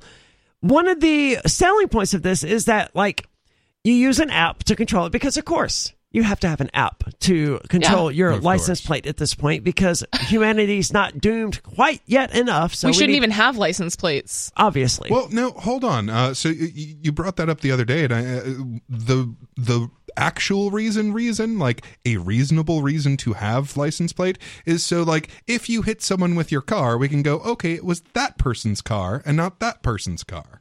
So there is some purpose to having an identifiable distinction for your vehicle. Maybe to an extent.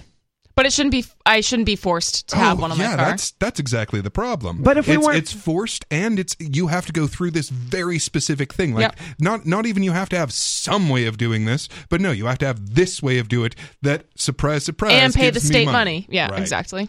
But if we weren't focus grouped into 3 different types of vehicles, that would be less of an issue anyway. I don't need a license plate on my car for everyone who sees it to know, yep, that's Aria, because I'm the only person driving around a Mitsubishi Eclipse, from what I can tell, in the state of New Hampshire. However, everyone else is driving a hatchback. Everyone else is driving a hatchback or a sports sedan or what is the other one? Or an SUV. There's only 3 models of vehicle. Yeah. It's exactly as bad as North Korea, where in North Korea you have 16 official haircuts that are available for women, and that's it. You forgot pickup truck. Yeah, I guess. I mean, there's technically more than 3. She didn't forget. She suppressed it. There's also Jeeps and stuff, right? So, I mean, literally 3 is not correct, but every vehicle in the United States, it does fall into a few basic categories, and it's every bit as bad as North Korea's. These are the official haircuts you can have, or these are the official car models you could have in North Korea. The only difference in the United States is that it's the result of focus groups and safety testing and all of these other things, instead of a bureaucrat saying, these are the only allowable ones. So that's the issue there, is that we've been focus grouped to the extent that every vehicle is indistinguishable from every other. My other car, I have a Ford Fiesta, and for the life of me, I can't find a single feature that makes it different from any other sedan on the road, which is, a sedan is just, I think, a just basic four-door car, right? Yeah. Or 2-door. I thought that defines as a sports car. Yeah. But I thought a coupe was a type of sedan. I don't know. I think sports cars are kind of coupe, and 2 doors a coupe, a 4 doors a sedan. I could be wrong. I'm not exactly a car guy. I'm not either, but you see every Toyota, every 4-door car out there could be any other 4-door car out there, and there's just, I can't tell the difference between any of them. So in that sense, yes, we need a license plate to distinguish one car from another. Anyway, the reason I brought this license plate up is I understand the appeal, and one of the selling points is that obviously you have this app and you put your car in lock mode, right? Which is, okay, my car is locked, I'm going to work or whatever. If the app then detects your car is moving, then it will change your license plate to display the word stolen, which you can understand that's a neat feature. That immediately tells the cops that anyone who sees that car driving by that it's been stolen. Right? Unless you forget to unlock it. Yeah. Well, there's obviously some pitfalls like that, in which case you get pulled over and you're like, no, officer, look, I have the app here, whatever. Too bad. Gonna have to bring you in. Right. But it creates so many obvious problems of, oh, well, you didn't pay that parking ticket, so we're going to change your license plate. We're going to invalidate it on the spot like that. Mm-hmm. And that's not good. Straight out of Fifth Element. Yeah. That's what we're heading towards. Thank you so much for the call tonight, Major. I've had that license plate story in my show prep for a few days now because it's tremendously fascinating. It's such a bad idea, right? Why do Americans keep doing, or people in general, the Internet of Things, everything has to be digital? What need is there to have a digital license plate? Are you people serious? Well, and it's just, the big issue with it is, as I do like a lot of prepping and things like that, and just trying to be sustainable, right? Like if the power goes out or something, I want to be able to, be completely efficient without needing to rely on things like electricity and whatever else. People just keep straying further and further away from it. And as I find things from 100 years ago, 50 years ago, they still work perfectly fine. And they're actually more efficient than a lot of our digital things, or, so I just don't know why we keep straying in that direction when they seem very ineffective and, Well, I think a lot of it really just comes down to our money system. So the whole fiat currency, the constantly increasing how many dollars there is, puts this huge weight on consumption. Yeah. Like everything is levered toward greater and greater consumption. Well, at a certain point, you can't consume anymore unless you break it. Yeah. Like, oh, well, this works, so I don't need another one. Well, we'll just make it so that it breaks after a month or a year or whatever. But then there are so many more long-term impacts of that because of consumerism and people buying things and just throwing them away because they don't want them anymore because they break. Now we have piles and piles of trash surrounding our planet, you know? Well, and my point is that the consumerism is the effect of the money system. If we didn't have a system where everything was inflating all of the time, because like people have finally noticed the inflation because it's gotten ridiculous. But the inflation, what they're aiming for and what they will change things to make sure is happening is 2%. So it's always inflating. So it causes rabid consumerism because the environment will not allow any other behavior. Right. The worst thing you can do with the USD is to hold on to it for a single solitary minute because it's going to buy less tomorrow than it will buy today. So even if it's just buying a battery, it makes more sense to buy that battery than it does to hold on to the USD. And to speak to the question of waste and all of that, these things have batteries. That's so insane to me because first of all, it seems like couldn't you just hook it into the car? Like you have a whole electrical system right there. I would expect something like that, or maybe there was a handy dandy generator. Oh, right, the there. car. Or I mean, there's any number of possibilities here. Even a little solar panel. How much electricity could this? And I mean, yes, okay, a solar panel is not going to produce enough electricity to power one of these things, but that's kind of the issue. If it needs that much electricity, what benefit does it have that a stupid license plate doesn't bring to the table? On top of that, the real issue with this whole Internet of Things nonsense is it eludes most people, but the IT security is not taken seriously by anyone who's programming and creating this nonsense. Absolutely. I did IT for the better part of 10 years, and let me tell you, no one's taking IT seriously. When they made your smart television, they took no steps to making it unhackable. Right. And it's just a matter of time before there's ransomware for your fridge, and you're being told that if you want to be able to open your fridge and have access to your milk or whatever, then you're going to have to pay 0.001 Bitcoin to some ransomware.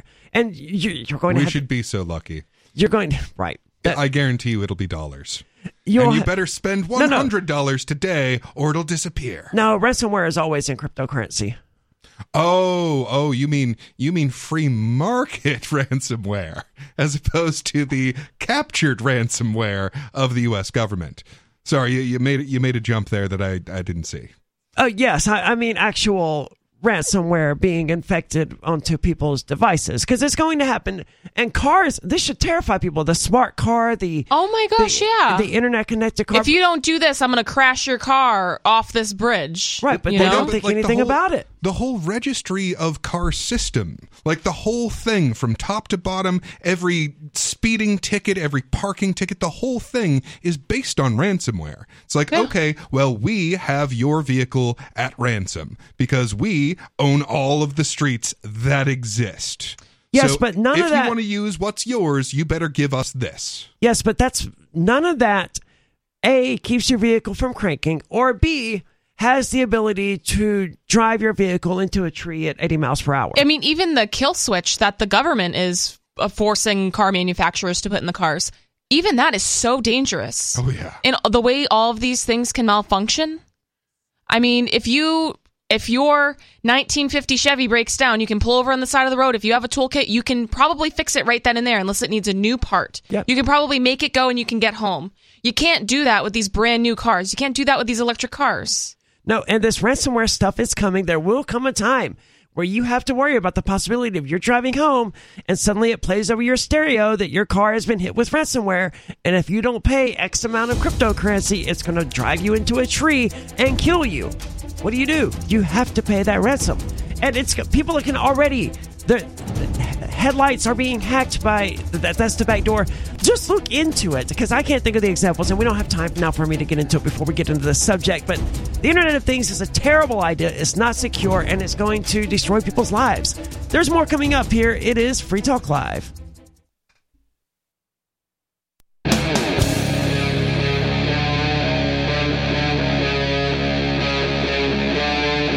Free Talk Live.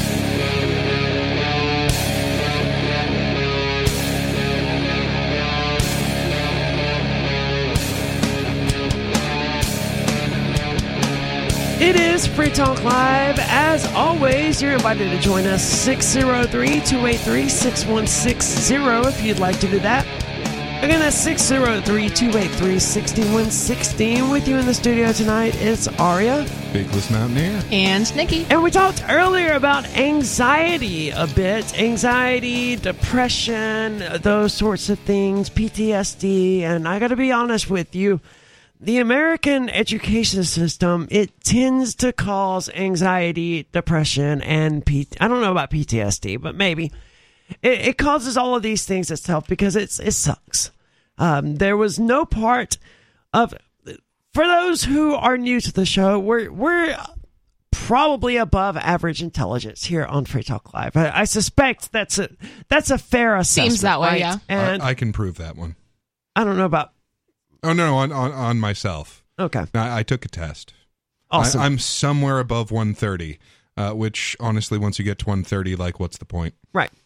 So I suspect we're above average at least, and we know the public school system sucks, and everyone seems to know that.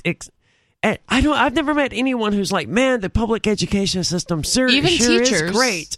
Even teachers complain about it. Right. And I mean, they're welfare whores, and they hate Oh, they that, don't know but- that part, though. Well, some of them, okay, fair point. I think most of them probably don't. but it's an They tend absolute, not to think of themselves that way. it's an absolutely horrific experience, and Truly. it's designed for the dumbest segments of the population, right? It's no matter how dumb. How can I put this? You have to forgive me. I was educated in the public school system, so I'm struggling to figure out how to put it. But if you're it's designed for the really dumb people. So if you're not one of those really dumb people, Lowest common denominator. Yeah. Sort of focus. right, obviously, but if you're not that dumb person, you're going to immediately eclipse the criteria that you're learning in school, and they're going to hammer it year after year after year. It continues to boggle my mind that we learned multiplication in the second grade, and we continued learning it in the third grade, and the fourth, and the fifth, and the sixth, and the seventh, and the eighth. And it wasn't until my ninth grade year that we actually learned a new element of mathematics, which was geometry. Other than that, it was just algebra and easier versions of algebra with addition and subtraction and all Well, of you that. shouldn't have been so smart. Right, but 8 years, How dare you. obviously. 8 years of learning the same thing. Well, they still can't do it, so clearly Right. that wasn't enough. And the same with English and grammar. 8 years of learning to use commas before. And and you still have adults who can't use commas. The American education system is a complete joke. Well, the public education system throughout the world is a complete joke. Absolutely. So maybe you're out there trying to find a different solution. The Socratic Experience may be able to help. Check it out at SocraticExperience.com/FTL. That's our link to download the parent guide. That's SocraticExperience.com/FTL. It'll get you 20% off your first year's tuition. This is for people who are frustrated with the public school system. They know it doesn't work, and they're seeking an alternative to raise their kids, to educate their children in a way that isn't going to cause anxiety and depression and stupidity and a waste of time. Because that's what public school system ultimately is, a complete waste of time. I ended up dropping it's out. worse than that. Like, a waste of time, you are where you were minus the time. public education, you are so much further back and you have so much garbage in your head that simply is not true. No, I literally have trauma from public school. I don't doubt it at all. It's prison. Yeah, well, it's prison for children. And this is why when I called in, I was like, no, just because, if I have a kid and they're like, hey, I want to go to public school, we'll discuss it. But I'm not just going to acquiesce to that because, no, it is dangerous. It is dangerous to your mind. It is dangerous to your system of values. It's dangerous to your body. So, no. I agree with that. There doesn't appear to be very much about it that's actually good. That's certainly, you're right, Nikki, that they are it prisons. Frees up that second parent to not have to watch the kid. Exactly. The school that I went to had multiple buildings on the campus, and that was good, I would argue, because at least we got some fresh air going from one class to the other. But that campus was replaced, and the school that I went to didn't go to, but it relocated to a single building that is fenced all around it and has... Like a prison. I'm not kidding. It has razor wire on top of the fence. And this is presumably to keep people out, right? To keep the clowns out. Yeah, which way is it facing? Right. But let's just bask in the reality that this public school is identical to a prison. So I remember when I was 18 years old or so, one of my boyfriends went to jail and I was going to visit him while he was in jail. And I was mortified when I stepped in to the Department of Corrections to visit him, and it had the same floors, the same ceilings, the same walls. It looked exactly like at least the public schools I've been to in the state of Massachusetts and New Hampshire.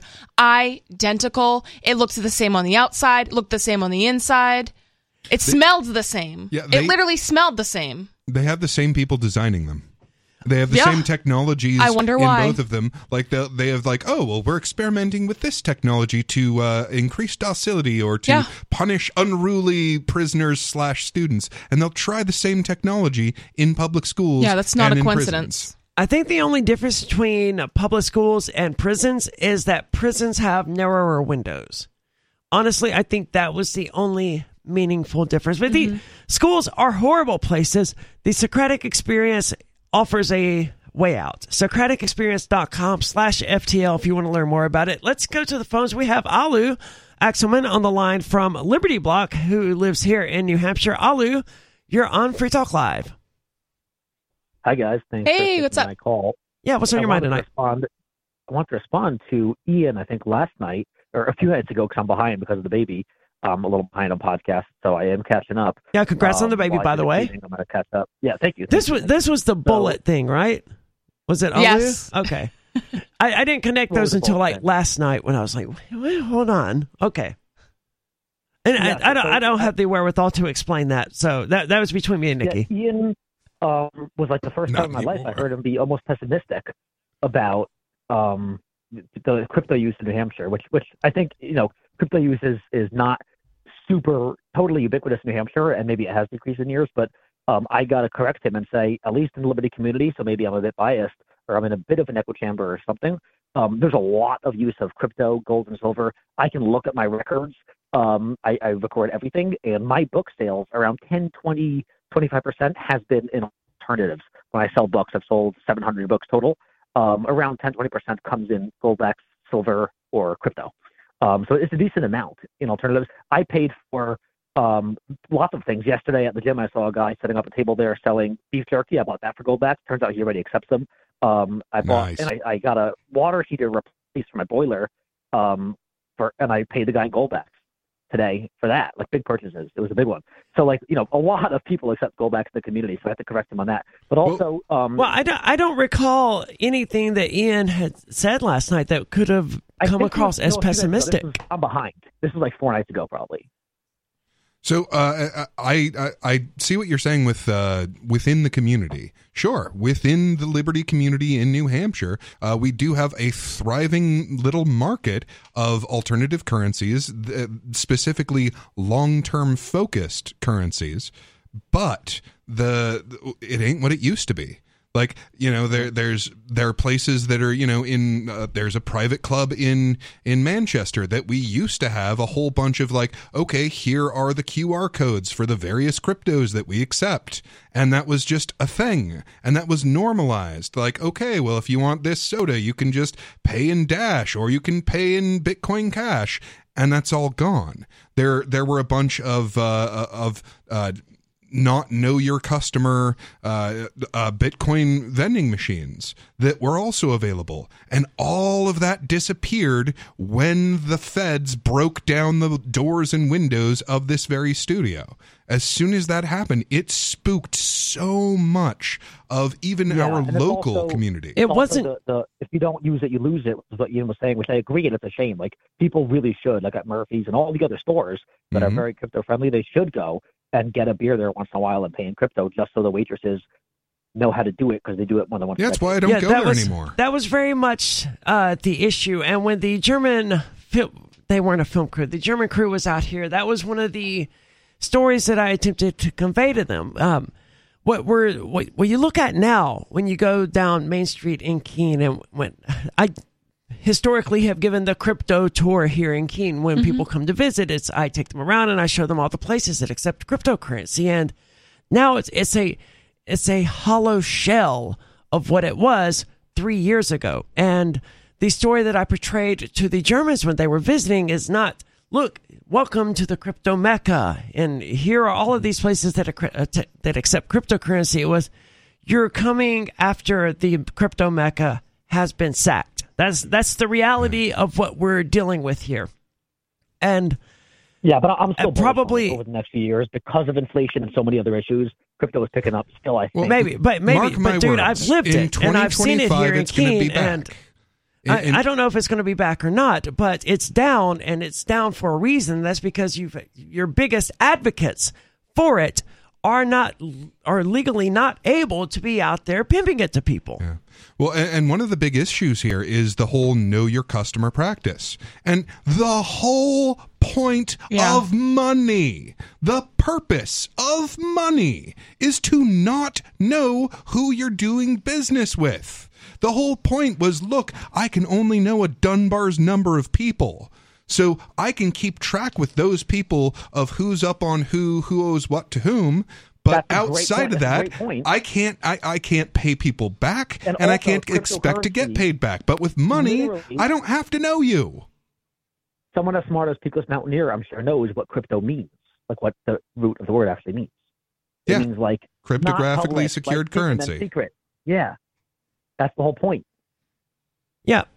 Anything else you wanted to talk about tonight, Alu? Yeah, you mentioned Damar Hamlin. I did a video. It's on Odyssey. YouTube already kicked me off, especially they would for the questions for the fascism vaccines. So I did a video on Damar Hamlin, and it does look like it actually was commotio cordis. I mean, we did learn about it in the EMT school and medical school and stuff. It's pretty rare, but it could happen. I'm surprised it doesn't happen more in football. But it doesn't seem like it's vaccine related. But the other thousands of players who are fainting and or dying in NFL and soccer, those probably are from the vaccine, from myocarditis or something. Well, but as I learned from a very wise meme, if they can assume that because you had COVID and died, you died from COVID, then we can assume that if you had the vaccine and died, that you died from the vaccine. That just seems fair. You would think so. Excellent point. But I actually mentioned in my video, no one seemed to mention like the one simplest thing where it could have been commotio cordis, which is pretty much when you get a big stimulus, either a shock or a big thump that can send 10, 20, 50 joules of energy into your heart. It's like a small shock. If you get that at a certain point in the interval, which now everyone knows commotio cordis was trending on Twitter after this, pretty much if it hits you on the upstroke of the T wave right after the depolarization of the ventricles. Well, yeah, but you pointed out this doesn't happen more often. Like, how many hits happen in games? An unbelievable number. Well, I think what he's saying is it's very uncommon in that some of the other incidents could have been due to the vaccine, but in this incident, it seems more likely. Yeah, but so Nikki, are you familiar with long QT? Yes, not very much, but yes. Every medication can prolong the QT segment. Yeah, most of them, even like Zofran and stuff like that. Yeah, Zofran does. Pretty much everything does. But anyway, here's the thing.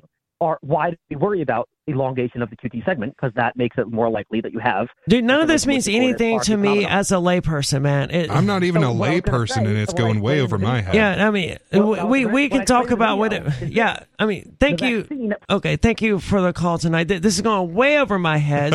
We're getting off into the weeds yeah, here. And thank you for the call, Alu. But realistically, it's way more simple than that. And I'm sure your video, people can find you I'm sure it's at Liberty Block. That's how people can find you on Odyssey. I'm sure your video goes in wonderful detail about it, but it's really quite simple. Here's a professional athlete in the sport where they smash into each other, and he had a heart problem when they smashed into each other. That's not, to me, that's... The job is smashing into people. Like, it's... The NFL has this big thing now about people getting concussed. We're like, yeah, they smash into each other day after day after day. Of course, eventually someone's going to get a concussion, brain damage, a sort of thing, right? Of course, someone eventually is going to have some sort of heart attack while this is happening. It's not surprising to me at all in this sport where people, big, burly dudes, smash into each other at full speed. Eventually, someone's going to get hurt. And I think I know I've witnessed firsthand a lot of vaccine side effects. But I think people saying every single person that is healthy and then has something happen, they're like, it's the vaccine, it's the vaccine, it's the vaccine. It's not always the vaccine. Sometimes it is, sometimes it isn't. And I think people are just making a lot of assumptions all the time that aren't necessarily valid. So two things on that. Number one, as far as was it the vaccine? Was it not the vaccine? Now, the fact is there are so many things that it could be that it probably was something other than the vaccine. However, of the possible causes, that is the highest single probability of one singular, at least primary cause. I mean, I wouldn't know because I don't have his records and I don't know his history and stuff. So that's a thing where we don't know these people. We don't know their medical history, and we're just making assumptions. It kind of, we need more information to even be able to make an accurate assumption. Well, and that's one of the big issues can theorize, with this, is that we are never going to have accurate information on what the danger of this medical treatment is. No, and libertarians have a huge blind spot in this area more than any others, right? Like, I know almost everyone I know is vaccinated. Everyone outside of Free Talk Live here is vaccinated. Almost everyone you see in the supermarkets or at your other job they've at least gotten one of these shots, right? How many people do we know who dropped dead of myocarditis or whatever, or some random heart attack, right? Not including work, none. Yeah, almost none. So, but libertarians, they point to this one example. Oh, look, the vaccine's killing people. It's like, okay, maybe. It seems to be killing people about as effectively as COVID-19 killed people, though. Yeah. It's not very effective at all. You know what though. Like COVID-19 was not killing athletes. It wasn't killing people that were already healthy. Well, we don't know who it was killing or wasn't killing. It was killing fat people. So I'm sure plenty of athletes died of COVID-19. We do know that the comorbidities was a huge question. Like, if you had these comorbidities, then your risk assessment was totally different. Diabetes, being fat, or whatever, bariatric, I'll use a nicer word, or having heart problems, or other respiratory issues. Right. Those were the people that were dying of COVID. Vaccine, it seems more random. If it even is the vaccine, we're not really sure. It might be, but what I will say about the vaccine is, typically, I'm going to assume that I'm probably the only person at my job that is unvaccinated. Maybe there's a couple other people. But let me tell you, COVID goes around that place. Pretty much every single person that works on my unit was passing it. They were taking turns getting it for a 2-month period. I was one of the only ones that did not get it. Every single person that I work with every night, side by side, as close as we are right now, I was the one person that didn't get it. So clearly, your vaccine doesn't work if I'm unvaccinated, and I did not get COVID, and everyone that is vaccinated did. I've seen that happen quite a lot. And I don't know if it's COVID or not, but I see a lot of people getting colds and stuff. And I remember, guys, 2 years ago, if you had a cold, you were a leper. You weren't allowed to go to work. And how dare you even try to come to work? You monster. You're evil. You're a manslaughterer. But now, oh, no, it's probably just a cold. People are behaving now as they should have 2 years ago. And as libertarians were behaving 2 years ago. Guys, it's just a cold. Will everyone please calm down? Some amount of apologies, I think, are necessary for the overreactions that we dealt with, but they're never going to come. Right. And, of course, libertarians, they do have this blind spot that we were talking about where they seem to think, they point to this athlete who dropped dead or who had this heart attack or whatever. Died suddenly is a thing, right? That people are dying suddenly, but it's not happening in the streets. The way libertarians portray it, there are dead bodies. Libertarians are portraying people dropping dead in the streets in the same way that the hysterical people were portraying COVID 2.5 years ago. Yeah. And I actually do want to correct myself because when you asked if we knew anyone personally who has, dropped dead of myocarditis or something similar that didn't really make sense, I actually can think of like 3 or 4 people. One was a man in his 60s and totally, completely healthy and just got a heart attack, and not completely impossible. But it's hard to not theorize, like, well, he got back, like this, it could have been the vaccine. It's hard to not theorize that. And I remember even my sister asked me, she's like, am I crazy for like seeing this happen and, just automatically assuming this? And I'm like, you know what? I'm going to be honest. That's what I'm automatically assuming. Doesn't necessarily mean, correlation is not causation, but... Well, 2 of the things. So one thing is that nothing ever has just one cause. Yeah, you of have course. like a big cause, a proximal cause, but I mean, everything has a bunch of little causes. So if someone gets a heart attack, I'm sure there were a bunch of little things that contributed to every single heart attack, even if there was one big thing that really catalyzed the event. But, okay, so if we have this big potential catalyst, that is worth looking at. Yeah. And the other part of this is, so if someone in their 60s has a heart attack, that's really not that much of a surprise. I mean, it's still kind of a surprise. But to just die, I mean, that's surprising. Yeah. Whereas young, healthy athletes, yeah. I mean, when you have like, okay, well, in the last couple years, we've had 1,000 athletes die with an average age of 23 from this same kind of thing. You start to wonder. And it's taken decades to get 1,000 dead athletes before this. That's awful suspicious. Yeah, and I will say, and I've said this on the show before too, when I was working in the hospital, I would get people who got their first or their second dose 3-4 days before, and they were perfectly healthy before, or maybe not, but whatever. And now they're coming in with strokes, heart attacks, blood clots, all sorts of random stuff. And I'm like, we have to wonder, they got their first or second dose days before, and now they're here. Like, you have to wonder. And it doesn't get reported into VAERS because you have to wait that 2-week period until they're vaccinated. So that doesn't even get reported. There's a lot that we're never going to know about this, and I think it's tragic. I don't want to take the risk in any direction, and I see no point in taking the risk in any direction. The athlete thing, that's certainly weird, but I don't find it too unbelievable that a professional football player got smashed into and it gave him a heart problem. 603-283-6160. There's more coming up. It is Free Talk Live.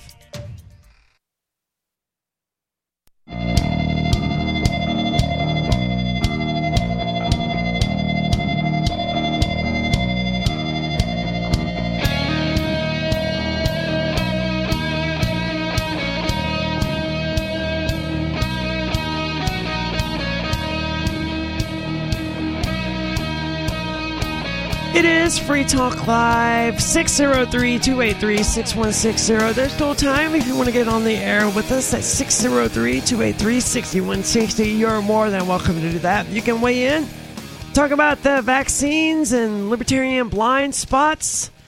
Drag shows is always a popular, divisive topic, and it is unnecessarily divisive.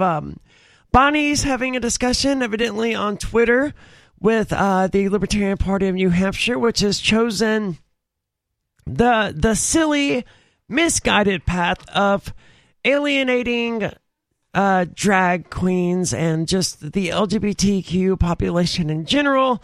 I haven't seen any of this, so I'm just going off of what Bonnie has said, but I trust Bonnie's judgment on these things. And there is a strong conservative leaning among libertarians, and it's such a peculiar thing, right? Well, they're conservatarians. They're not libertarians. Well, hold on. So one of the things that I think is happening right now is just that we are at the peak of conservative libertarians. So 20 years ago, like, George W. Bush is in the White House, 9/11 has just happened, and okay, well, we're going to war with half the planet, and here's all of these things, and we get to feel up your balls if you want to travel to another state, and all of that. Okay, that was the, very bottom of conservative libertarianism. Like, in the conservative side of things, there was no powerful libertarianism, even though we had a strong voice in Ron Paul that converted a lot of people. But the conservatism itself was very authoritarian, and at that point, it still is. Well, and that's the reason this issue is even happening with the conservatarians in the Libertarian Party of New Hampshire. They're characterizing drag shows as child abuse. And I don't know if they realize this or not, but this is the same issue I have with people characterizing transgenderism or transsexualism as being mentally ill. It's like these words have implications. The implications of child abuse is that someone has to intervene to put a stop to the abuse. And like I said, I experienced these things as a child, and that wasn't the child abuse I went through. You know? That's not on the list. Right. So, have you ever been to a burlesque show? Yes. Okay. So, well, sort of. Sort of? I'm aware of that. I've never physically been to one, but I know people who have done them. Okay. And she got a private seen show. those performances. So, but not in person. Could you see where someone would say that was an abusive thing to bring a child to? No. You don't I'm not saying you agree with it. I'm saying, can you see why someone would believe that was so sexual that to bring a child there is to incline their mind in that direction and therefore abusive? No. I would say no. I watched rated R movies when I was a little kid. I watched horror movies when I was a little kid. That was not child abuse. No. And like we mentioned, on this show many times, there's a spectrum. All 5-year-olds aren't created equal. All 18-year-olds aren't created equal. All 14-year-olds aren't created equal. They are individuals. They're human beings that are all different, and their maturity level is going to be different. I mean, in the Middle Ages, there weren't really bedrooms in the average person's house. There was just the common space, and you would literally lay there in the floor while your parents had sex right next to you. And read Greek mythology, man. Yeah, it would be child abuse to have sex with the child, certainly, and to make it a display for the child to have to watch or something like that. I think it would be child abuse to have sex in front of a child. Now, you might not agree with me on that. People for thousands of years did exactly that, and it didn't seem to bother people one way or the other. Yes, people for thousands of years abused children. I don't think that's child abuse. Whether or not that's child abuse, people for thousands of years have abused children. That's a truth. That's a fact. Yeah, but that doesn't mean that what they were doing then constitutes child abuse. People for thousands of years did X doesn't mean that people for thousands of years did Y. So you don't even see how it would be child abuse to sit your kid in front of some porn? No. No, not at all. If my child wants to sit there and what... Now, it would be wrong. I don't know if I would use the word abuse, but it would be wrong for me to be like, look, you're watching porn tonight, and that's all there is to it. Just like I wouldn't be like, look, you're watching Doctor Who tonight, and that's all there is to it. But if I have a 10-year-old child or a 5-year-old child, and they're like, I want to watch some porn, I'm not going to be like, no, you can't do that. I think some education has to be done. It would be very different for me to be like, now sit down on the couch and watch your pornography, right? Like that. Eat your broccoli. Well, now here's the thing. If you're a parent, that pretty much is the circumstance. Whatever you put on the plate is what they're eating. What you give them to do is what they have to do. Yeah, but I don't sit around watching pornography while I eat dinner, right? Okay. I am very much on the side of let's not expose children to pornography. Let's, in fact, protect pre-sexual humans from, as much as possible, exposure to sexual activity because... You're the one who spent the first hour arguing that humans are innately sexual. So you're trying to protect humans from their own nature? No, there's a time for it. And that time is called puberty. I'm not saying there is or isn't a time for it. I am, however, saying that I would not sit my children down and let them watch and order them to watch pornography. I want to say children start exploring themselves and each other sexually at a very young age, typically. Like, that starts at like 2 years. I mean, usually like 2 years old. For life.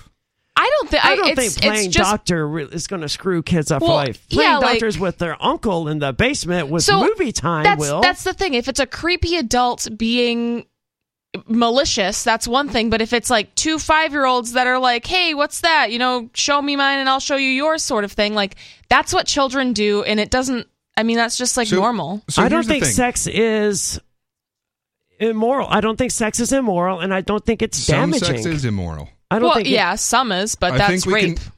Right. Rape is still sex, and it's immoral. I didn't say all rape. I didn't say that all sex. I said I don't think sex is immoral. Some of it is. I didn't say it wasn't. But sex in and of itself is not immoral. Yeah, not all. Some, but not all. Yeah, definitely. Right.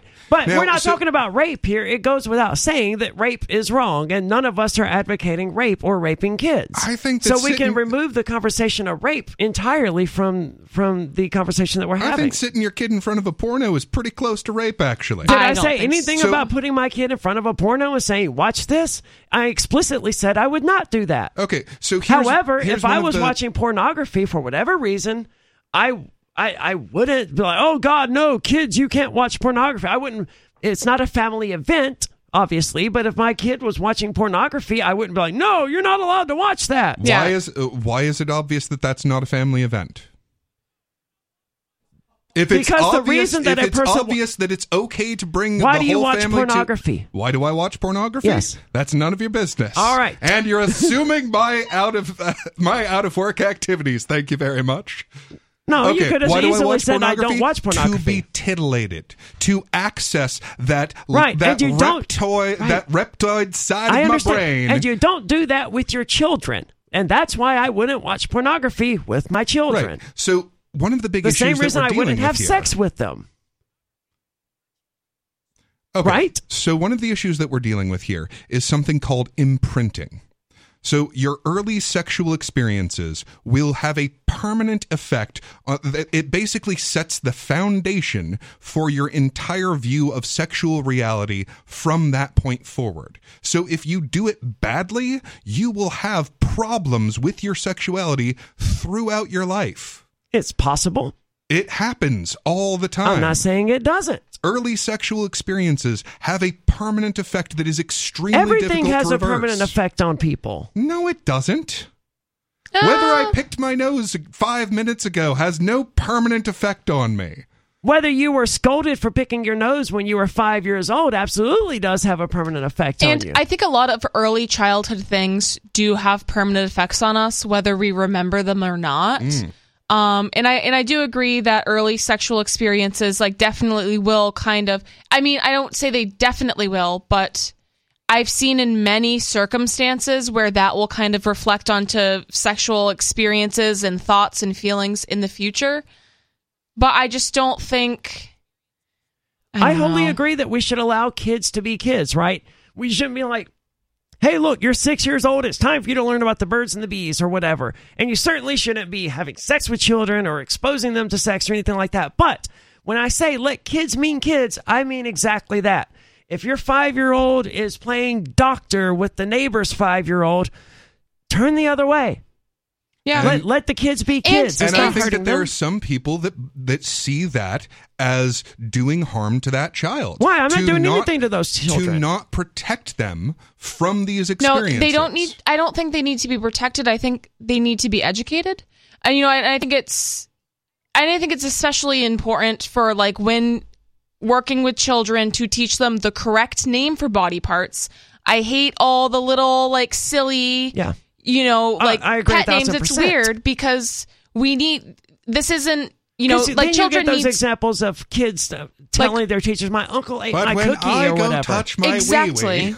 It's terrible. like children just need to be educated on their body parts, and when the time is right for that particular child about sex, reproduction, how their body works, like this is just part of raising children. There's a really big difference between knowledge in the sense of like what you can talk to someone about or teach them, and experience. Yeah. Again, we can remove the conversation of experiencing sex with children from the conversation entirely, because none of us are advocating we're talking that. about 2 children, right? Right. So like 2 5-year-olds. So do you think that would scar them for life? Like Potentially.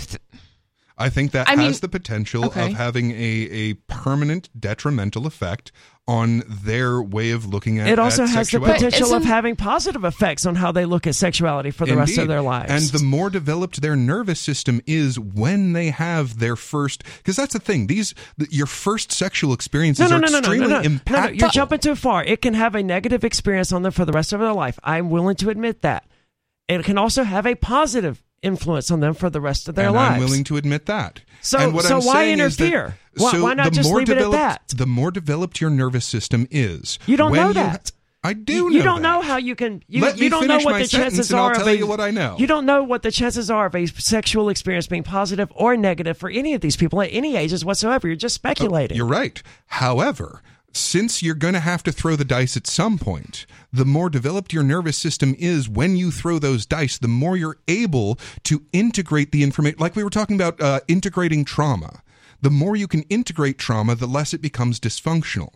And the more you have a developed nervous system, the more capable of integrating a potentially negative sexual experience you're going to be. It depends on to what extent they're rolling the dice. I don't think the 5-year-olds are going to have penetrative doctor, doubtful. right? You don't think that, huh? I sincerely don't. For one, I don't think the 5-year-old boy is capable of doing so, as my understanding of analogy works. But anatomy works. You are mistaken. Okay, whatever. I still don't think it's very likely that they're going to have penetrative sex. I think it's far more likely like that they're going to protect them from.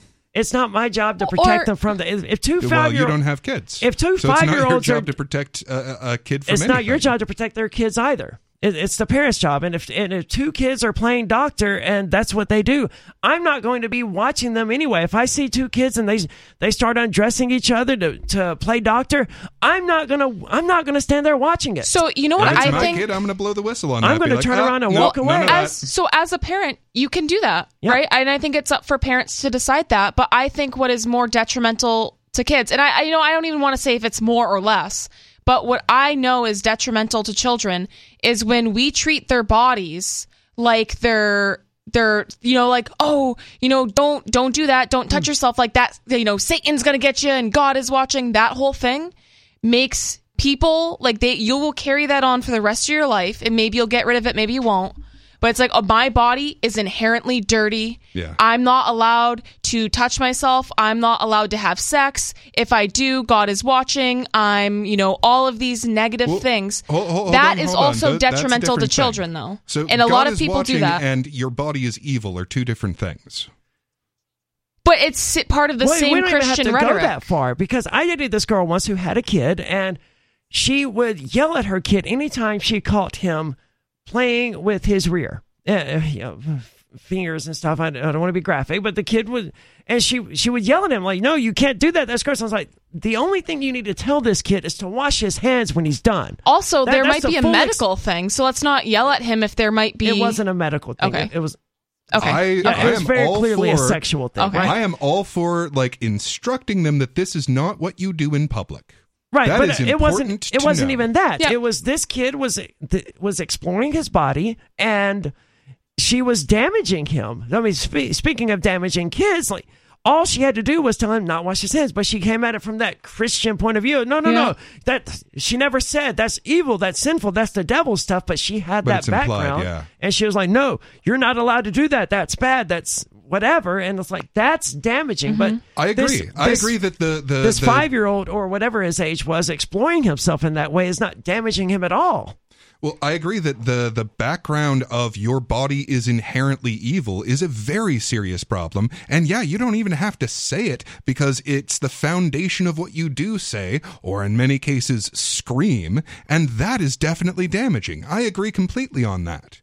And I think that there is a middle ground in between these where you are neither yelling at the kid about how sinful and evil and dirty their body is, as if yelling was a real, effective way to help kids anyway. Right.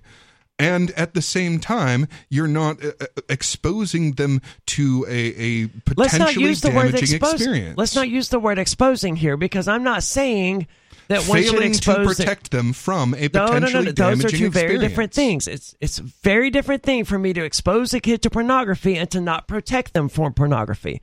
Exposing them to pornography is like exposing. That's presenting it to them in some manner. Yeah. Failing to prevent it is just not forbidding them from seeing it. I mean, I don't know how else to explain it. These are two fundamentally different things. Exposing someone to something is very different from not preventing them from seeing it. Yeah. Fair enough. But still, I think there's a middle ground where you are still protecting them, but you're not doing the damage yourself. And I think we can all agree on that, though, right? And I mean, and I'm just not sure it's necessary to protect them. And I get that there's going to be differences of opinion of okay, well, I think that you playing doctor with Susie will be a helpful experience to you. And okay, well, that's your parenting style. And since you are the trustee of this child, now people think they own their kids, and that's horrible. It is. But no, kids own themselves. You are being trusted with them. Now, I can see that there are some people that would think that's a helpful experience, and that's a reasonable perspective that I completely disagree with. The whole reason that we got into this, though, is, and I want to bring it back real quickly, is to the Libertarian Party and the Conservatarians here in New Hampshire, and in the Conservative Libertarian Party. I don't really care what they think about drag queens or drag shows or whether or not they're sexualized. I really don't care. My perspective on this is much simpler. You guys need to shut up. The last thing the Libertarians in general, the Libertarian Party, Free Staters, they have a huge problem with it being 99.9% just straight cis white dudes. They seem to like that. Yes. Because it seems like they're trying to attract other conservative-minded people. Yes. Who are typically white men. And I hate to inform them of this, but if they want the ideology to grow and to be successful, they need diversity. So I don't care, Libertarian Party of New Hampshire. I think that's just a function of time, really. Not if they're out there. Not if they're out there doing everything they can to alienate LGBTQ people. Okay, 20 years from now, it's not a function of time because the Democratic. 20 years from now, the Democrats will be the libertarians and the Republicans will be the authoritarians, because that's how it always goes. And at that point, we will have no problem with having too many straight white cis men. No, I disagree entirely, because I can't get any of my LGBTQ friends to even tolerate the ideology of the Libertarian Party. They're on Team Democrat. No, it's because the Libertarian Party is on freaking Twitter posting about how evil drag shows are. Mm-hmm. They're doing everything they can to alienate LGBTQ people. And the straight cis white dudes in the Libertarian Party don't understand why this is a problem. And they have said other problematic things on Twitter, and that's why I don't like political parties, and I don't care if it's Libertarian, Republican, or Democrat. Yeah. Well, and one of the issues with the whole drag show thing is that where does it end? Because, okay, the left had a huge victory in legalizing gay marriage. Now, did they stop there? No, they pressed it further. Like, they've pressed it as they should. No, like at some point you've made the change you need to make. Like, you don't need to reach the point where 5-year-olds are getting their tits cut off. That's not where you need to go with this. 5-year-olds don't have breasts, first of all, and almost no one is giving sexual reassignment surgery to anyone who's gone through puberty. In fact, the medical consensus is that you can't do it to people who haven't gone through puberty, and you want them to go through puberty. Otherwise, there's literally not enough material there to work with to do the sexual reassignment surgery. So the medical advice is certainly to wait until people are 18. So that's just Fox News talking points that have been blown out of proportion. That's medical advice right now. But that's the thing. The entire medical establishment is very clearly motivated by politics. So Yeah. politics are going to change. The medical industry If the vaccine didn't motivated prove by- this to you, I don't know what will. Okay, that's different from the transgenderism thing. It really isn't. Okay, well, It's- I Or just- disagree. It is still the medical establishment jumping when the political machine says to jump. So right now, sure, they're being reasonable and saying, don't do this until you have finished your puberty. Well, But that's not likely to stay where it is. but of course the medical establishment is going to jump when bureaucrats say to jump because they're governed by the CDC. You know, Yeah, they kinda don't they're have a licensed choice. with the state. It's one and the same. Right. They're just other bureaucrats. That's exactly it. So as know? it becomes politically expedient to do this or to do that, they're still not going to protect us. They're not I don't going look to them to protect anyone, though. Well, And, then why are and you I- talking about how they are currently advising that you wait until 18 for transition? Because you're the one who brought it up. You're the one who said, they shouldn't be out there cutting breasts off of 5-year-olds. You literally brought it up, and I pointed out to you rightly that they're literally not. Right, and my point So is you can't that there ask is- me why I brought it up when I brought it up to dispute what you said, and then you continued arguing with me instead of acknowledging that I proved what you said wrong.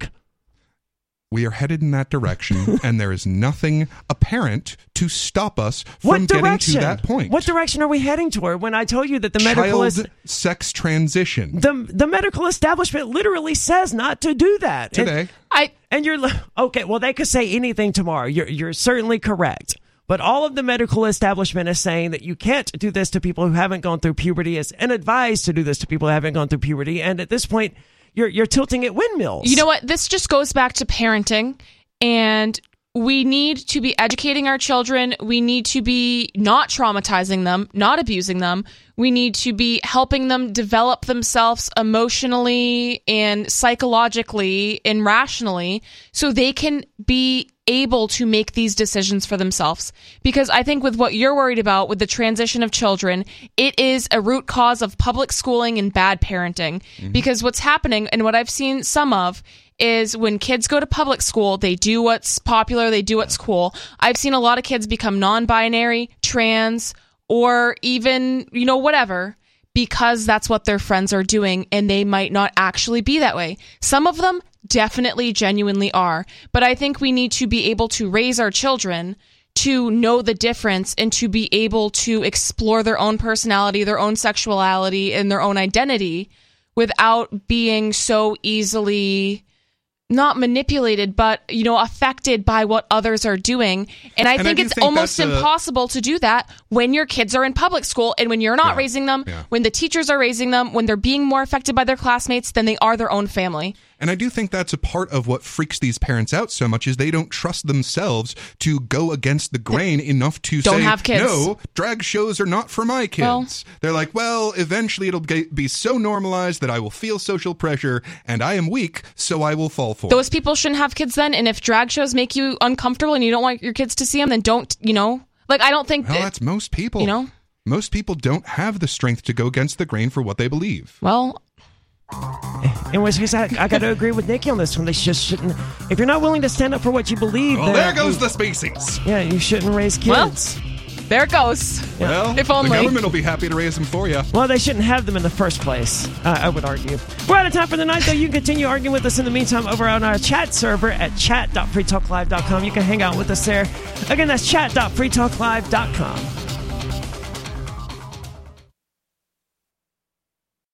On Free Talk Live, we're bringing people to the ideas of liberty every day. From wrestling superstars like Glenn Jacobs. You guys really are having an impact, I believe. Like I said, a lot of where I am now is due to listening to Free Talk Live. You changed my mind on some very important issues years ago. To random people tuning in on the radio. I was kind of stuck in the left-right paradigm. I heard your show by chance on a Saturday night. From there, I went on, joined the Free State Project, and become an amplifier. So, that's really the reason why I amp is because I know that if it wasn't for you guys being on as many stations as you are, I never would have found the ideas of liberty. You can help more people hear the message of liberty by joining Free Talk Live's AMPS program on Patreon for as little as $5 a month. And you'll get access to special perks. visit amps.freetalklive.com, amps.freetalklive.com.